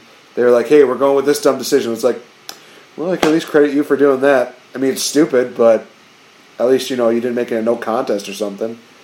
So I can at least give that credit where credit is due. But, yeah, Mr. Fretz, what are your thoughts? It's things like this is why I hate Triple H. I always have. I always will. I don't care that he's the dad of NXT. I respect that. But this Reign of Terror completely soured him for me, for life. The whole, Kane's a murderer! Like, I got some Paul Bearer vibes here. It's like, well, Kane's a murderer. Taker's a murderer. This whole family's messed up. Yeah, murderer. And I'm like, and under my breath, I was going to make a reference to a certain Superfly, but let's not go there. I love that they brought in like a little bit of the Hurricane and Kane. It's like, freaks are cool, and he like Frenches Perry like right there after winning the titles. I love that, Hurricane Helms, like he got involved in this match and started punking Ric Flair for getting involved, and the match itself was okay, but the gimmick and the payoff was completely terrible. And this is the point where I'm going to stop recording, but for the Patreon, YouTube, whatever. After we rant this match, but it's just, yeah, I think I'm going to use the B word. Maybe he was buried here, but he never got like a win back. Maybe he had a couple of pinning the champion moments in a tag match, but this loss wouldn't have been so terrible. It would have been fun if the whole Katie Vick thing wasn't a part of this. This loss would have been fine. But they had to bring in some kind of stupid gimmick into this. We're not gonna repeat it. It's well known. YouTube it, but for the love of God, put your safe search on. Man, stupid. It is stupid. But hey, there's a nice little shiny silver lining in this dark cloud. Next matchup here is for the inaugural WWE Tag Team titles, in which we had Edge and Rey Mysterio taking on Kurt Angle and Chris Benoit. Now, this is a beautiful thing because the tournament itself was set up to basically show that, hey, Raw can have a tag team division, SmackDown can have a tag team division. They put on a really great tournament. They continued having the feud with these two teams, also including the Guerreros, the infamous SmackDown 6, which, again, really great to see that. But I loved the stipulation that they added for Kurt Angle and Benoit to kind of start this whole deal off, where they're just saying, hey, we want you guys, we know you want to fight each other, but you need to put it on hold. We need to show, Stephanie even said, we want to showcase that we have the better tag team, division. And if you guys fight each other, then what's going to happen is that you guys will be suspended 1 year without pay. So it's like, okay, so these guys have stakes into this. They actually are really making this, something very interesting, and they're just making it seem like, hey, you either get along or you're not going to get paid for a whole full year. It's like, I'm actually down for this. I'm kind of interested in this. So they built it up. The semifinals were Kurt Angle and Benoit taking on Los Guerreros. Los Guerreros seemed like they were going to have the victory, but Chris Benoit decided to play nice and work with Kurt Angle to ensure that they got the victory to the finals. Rey Mysterio and Edge, they defeated Ron Simmons and Devon. A very unique team. Reverend Devon. I apologize. The finals took place here. Honestly, a really great matchup, and this is one of those matches where it showcases Rey Mysterio and Edge to the fact that they could definitely go. That they are definitely going to be a team as well as singles competitors that could definitely carry their own. And obviously that goes without saying. Future world champions, future Hall of Famers, definitely guys that just really encapsulate just imagination to its highest peak. You see a lot of great fast-paced deals with Rey Mysterio. Edge kind of balances it out very perfectly. Benoit and Angle, they're doing their heel tactics, but also adding the technical style. I mean, Benoit, the true mayor of Suplex City, in all honesty. Kurt Angle, I think, would definitely be number 2. And then we'll probably put Brock at number 3 at this point. No. Yep, that's right. I think Brock's in the top 5. We're just going to say that right now. But you got Taz, Benoit, Angle. Those are the top 3 right now. There's a 4th one in there somewhere. But yeah, this matchup was just absolutely fantastic. This demonstrated how SmackDown could definitely provide a great tag team division and also create 4 amazing stars. And they did that. All 4 of these guys definitely put their bodies on the line. They created a fantastic matchup, and they ensured that Raw remembered that, hey, we can do it just as good as you, if not better. And this was arguably match of the year. And it's a tag team match between these guys. So these guys delivered very well. In the end, though, you see this deal where Kurt Angle and Edge, they kind of do this deal where they trade off ankle locks, and Edge unfortunately got the final ankle lock locked into him. Edge had to tap out. Your first ever WWE Tag Team Champions, Kurt Angle and Chris Benoit. And also, I want to do this note before passing off to you, Frets. I like the fact that they definitely did highlight some of the stories that were involved here. Like for Edge, he had that rivalry with Kurt Angle at the beginning of the year, to where they talk about the whole him being bald deal. Rey Mysterio had a great matchup with Kurt Angle at SummerSlam of that year, and it was SmackDown matches, but Chris Benoit had great matches with Rey Mysterio and Edge, both on those shows. So it's kind of one of those things where it's like they created great matchups. They headlined pay-per-views. What more is there to say about the quality of this matchup other than it's going to be awesome? Absolutely phenomenal, and I love that this was another case of strange bedfellow tag teams. Like, the whole tournament was mostly, except even Los Guerreros, because this is around the time they started tagging together, and it was just so good. And I loved the blue titles, like the debut of these titles had a little blue part on it. I loved it. Benoit and Angle being feuding partners kind of reminded me of The Bar a little bit. We had, Los Guerreros was in this, and we had Kurt Angle's "You Suck" chants, just still going through the whole song, like, "You suck what?" And me being 18, I'm like, "He sucks what?" Oh, never mind. I'm not going to judge you. Never mind. Cena and Kidman was a tag team in this. I remember that. This was like Ruthless Aggression pre-rap. No, Cena was a rapper just after this. So that's an interesting blue chipper young tag team. I wrote down here, Edge had his awesome Rob Zombie theme. I mean, I love Alter Bridge's Metalingus, but I also I listened to Rob Zombie since I was 10 years old when White Zombie came out, and I used to think they were cool. I'm like, oh, they have a babe that's a guitarist. I love White Zombie. That's cool. Little did I know, so did Sonic Youth and the Smashing Pumpkins. So, awesome stuff here. This was a technical masterpiece. There was one wicked spot that was like a launching Hurricane Karana in a headbutt, and Angle and Benoit. Like, this was just elite SmackDown 6. Classic stuff I want to go back and start rewatching again. This was so good. Oh, definitely. So, next matchup before the main event was Trish Stratus and Victoria battling for the women's title. I mean, we kind of talked about this during the Victoria retirement episode, where I did enjoy the hardcore match that they had at Survivor Series, which I definitely do enjoy that more than this matchup here.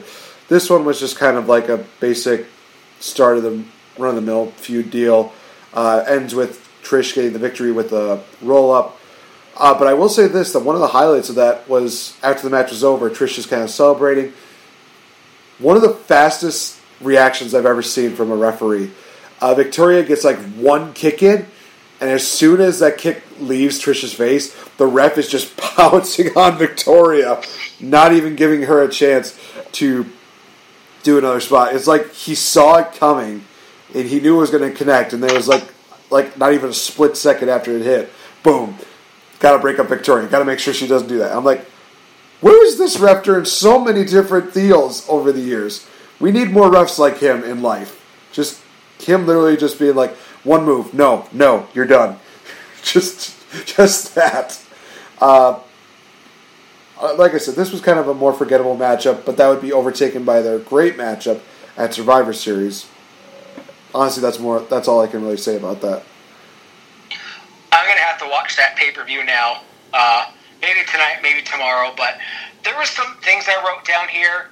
King, the commentary in this match was just so weird. King's like, oh, I want to see some pedigree-style puppies. What the hell? So, you want to see, I don't want to know.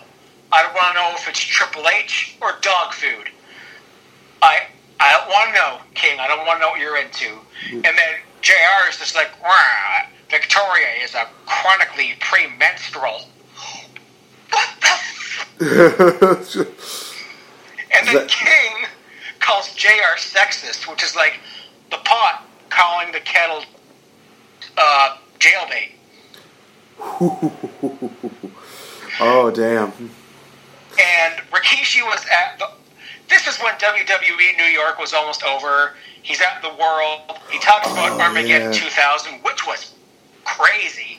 That little push he took off the top of the cell into that bed in the back of the truck, which was all like, sawdust and a mattress. But if he was an inch off, he would have smashed the back of his head off the roof of that truck. So, ow. Yeah, I mean, we look at it and it's one of those things where it's like, yeah, that wouldn't look so bad, but it's like, you could think that it could have been worse. And then you're just like, oh yeah, you know what, we'll go with the safe deal there. It's still a very scary moment, though. Just him getting, like you said, getting shoved off. It was supposed to be a choke slam, but something? Sometimes you just don't need video game likeness, really. You really don't. You think you want it, but you don't. Speaking, I guess, of video game likeness, we go into the main event, which is Undertaker versus Brock Lesnar for the WWE title inside Hell in a Cell. Still one of the best promo packages I've ever seen. Adding, of course, the no mercy now, no more forgiveness. I love that theme. It's just, it fits the entire pay-per-view perfectly. And the way that they kind of have the highlights and just those moments where you hear the no mercy, I have no mercy on your soul. Just hearing that, just awesome. Match itself was honestly really good. But I will say this before we get too deep into this. I did love the backstage segment where we have the whole deal with Tracy, where she's talking to Stephanie, and Stephanie basically helps, basically brings out, admits that, but Tracy admits that, oh yeah, no, Paul Heyman put me up to this, and I just want to be with him again, and blah, blah, blah. And fucking Undertaker's just right there, just like, you bitch. I'm just like, yes, I love it. Oh, it's amazing. Man. That was just awesome. It just one of those things where it's like, hey, Biker Taker was good for something.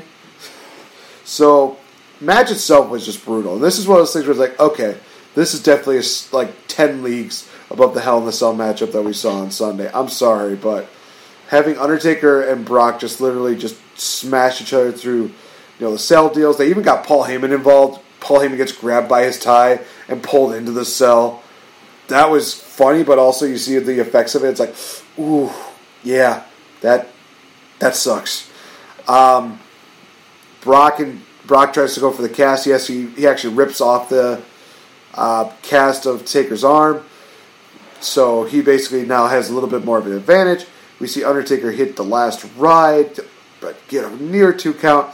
He's thinking, okay, I'm going to try for a tombstone. Goes for that. One of the best tombstone counters that we will ever see into the F5 for the victory for Brock. And then Brock just opens up the cell door. He climbs the cell.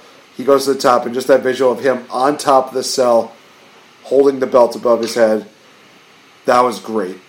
Now, of course, this would be watered down when we go a year later and he faced him in a biker chain match, because also Vince McMahon got involved because God said he should. Oh God, no. We're not talking about that right now. We're gonna have to address that eventually, just not right now. Match itself between Brock and Taker was great. Absolutely loved it. It is definitely a tie for match of the night between this and the tag team title matchup, but it showcased the brutality that these guys could do. It definitely started establishing Brock as a star again. This was great. I loved it. Yeah, I went into my notebook here and I'm like, oh, I didn't write anything down other than lots of blood, wow. And then I looked down like, oh, my notes are for something else here below that. But yeah, this was just bloody. It was physical. It was Taker giving Brock the rub here. And I've been watching some Biker Taker back. Some of this is kind of cringy. Like, some of Biker Taker, a little bit. Like, by the time he was at this point, I'm just like, okay, let's see the dead man again. It would be another year and a half. He'd have to be buried alive to become dead again, ironically. But yeah, this was absolutely nonstop physical. One of Brock's best matches. I think this was one of the best Hell in the Cell matches, maybe? Could be. Oh, yeah. But, and it just, yeah, even the storyline where you had, Taker with his taped up hand, broken hand with a propane tank, Hank Hill's revenge here. Whoa! Yeah, and there was this weird part with that one girl that was his ex before Sarah, moving on. There's that was unnecessary. And I like the whole how was your week with Kane? That was a nice, funny touch on everything. I didn't write down many of the spots, but I just know they were both gacked. They both bled like crazy, and I was mixing together. I was mixing up another match, but I thought Brock took his blood and rubbed it on him. But that's when when Brock Lesnar decimated Hulk Hogan. Yeah, is when he took Hulk's blood and rubbed it all over him, kind of being symbolic about it. And yeah, and I loved this was okay. No, this wasn't a brand exclusive pay-per-views, but I loved those. Back in this era, I loved brand exclusive pay-per-views, and I hope they do them today. But I hope they don't do them like they did last year, where they do one every other week. You gotta space it out. Say 2020, start off fresh. Maybe after Mania, because I still think that Elimination Chamber should be dual branded. You should probably still do two of those, even though we're kind of getting into Hell in the Cell territory of overbooking it. Money in the Bank should probably be as well, but maybe I would prefer to have that match at WrestleMania. And then say, starting off after Mania, Backlash 2020, you have Raw. And then May?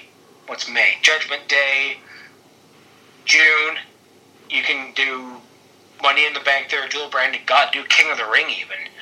And then just alternate it, just 6 apiece. And you can even do those Blood Money shows. And before we start closing off here, I just found something in our group chat. And SmackDown tomorrow night, well, it'll already be done by the time everybody hears this. Yep. But Friday Night SmackDown is going to open with Roman Reigns versus Seth Rollins. Really? Apparently, that's what Pomaccio put in our group chat. And it has the whole draft logo thing on it, so I mean interesting. That does make for an interesting dynamic, and it kind of I don't know how they're going to do the draft. That's going to be the weird part of this entire deal, because Shane's gone, so they can't have him, selecting for SmackDown.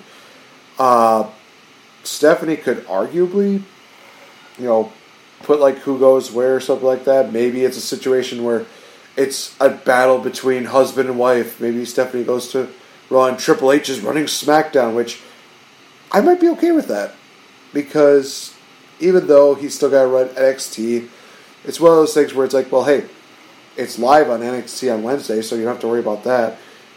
Then, just take a day off. Hey, go to SmackDown on Fridays. Just do that. Or maybe they bring I got in... an idea. What's up? Kevin Owens drafts for SmackDown because he fired Shane McMahon. Man, that would be an interesting idea. Comes out with KO shirt, nice little comes out with the KO shirt. Damn, I'm not wearing my Kevin Owens shirt today. That would have fit perfectly. I would have reached into my closet here, got the tie from the wedding. It's like KO shirt, tie comes out. Yeah, hi, I'm representing SmackDown because I fired Shane McMahon last week. With my first draft pick, I draft The Fiend. And then go from there. And, they're rumored innuendo. We might see The Fiend on SmackDown. So, who knows? Well, who knows at this point? But we'll definitely wait and see. For us, we'll be tuning in tomorrow on SmackDown to see what happens. But guys, hopefully you've enjoyed this edition of the Game Changer Podcast, a part of Wrestle Addict Radio. Definitely got to plug them. Addict_Wrestle. Be sure to check out all the great podcasts. Also including us, we have Kings of the Rings podcast, Gifted podcast, the Nacho Mamas soap opera podcast, as well as the Fourth Wall WrestleCast. You can check out the one and only Mr. Fretz on his Twitter at the legendary JF. You can check out myself at Real Effin' Game. Be sure to also, nominations are still going for Wrestling Hub for, best podcast of the year, best duo of the year, blah, blah, blah. If you feel like we've earned it, definitely check out and vote for the Game Changer Podcast for nominations. I know that I got a tag from the one and only Ant about being a part of that again. So, Ant, thank you so much for the shout-out and for the love. Thank you for bringing us on to be a part of the Wrestle Addict Radio family. We definitely appreciate it. And, guys, be sure to tune in next week because we're going to be doing another classic review.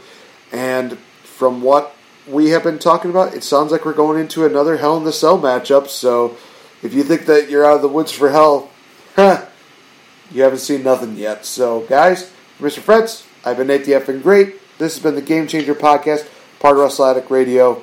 Thank you so much, and we'll see you next time. Adios. Adios.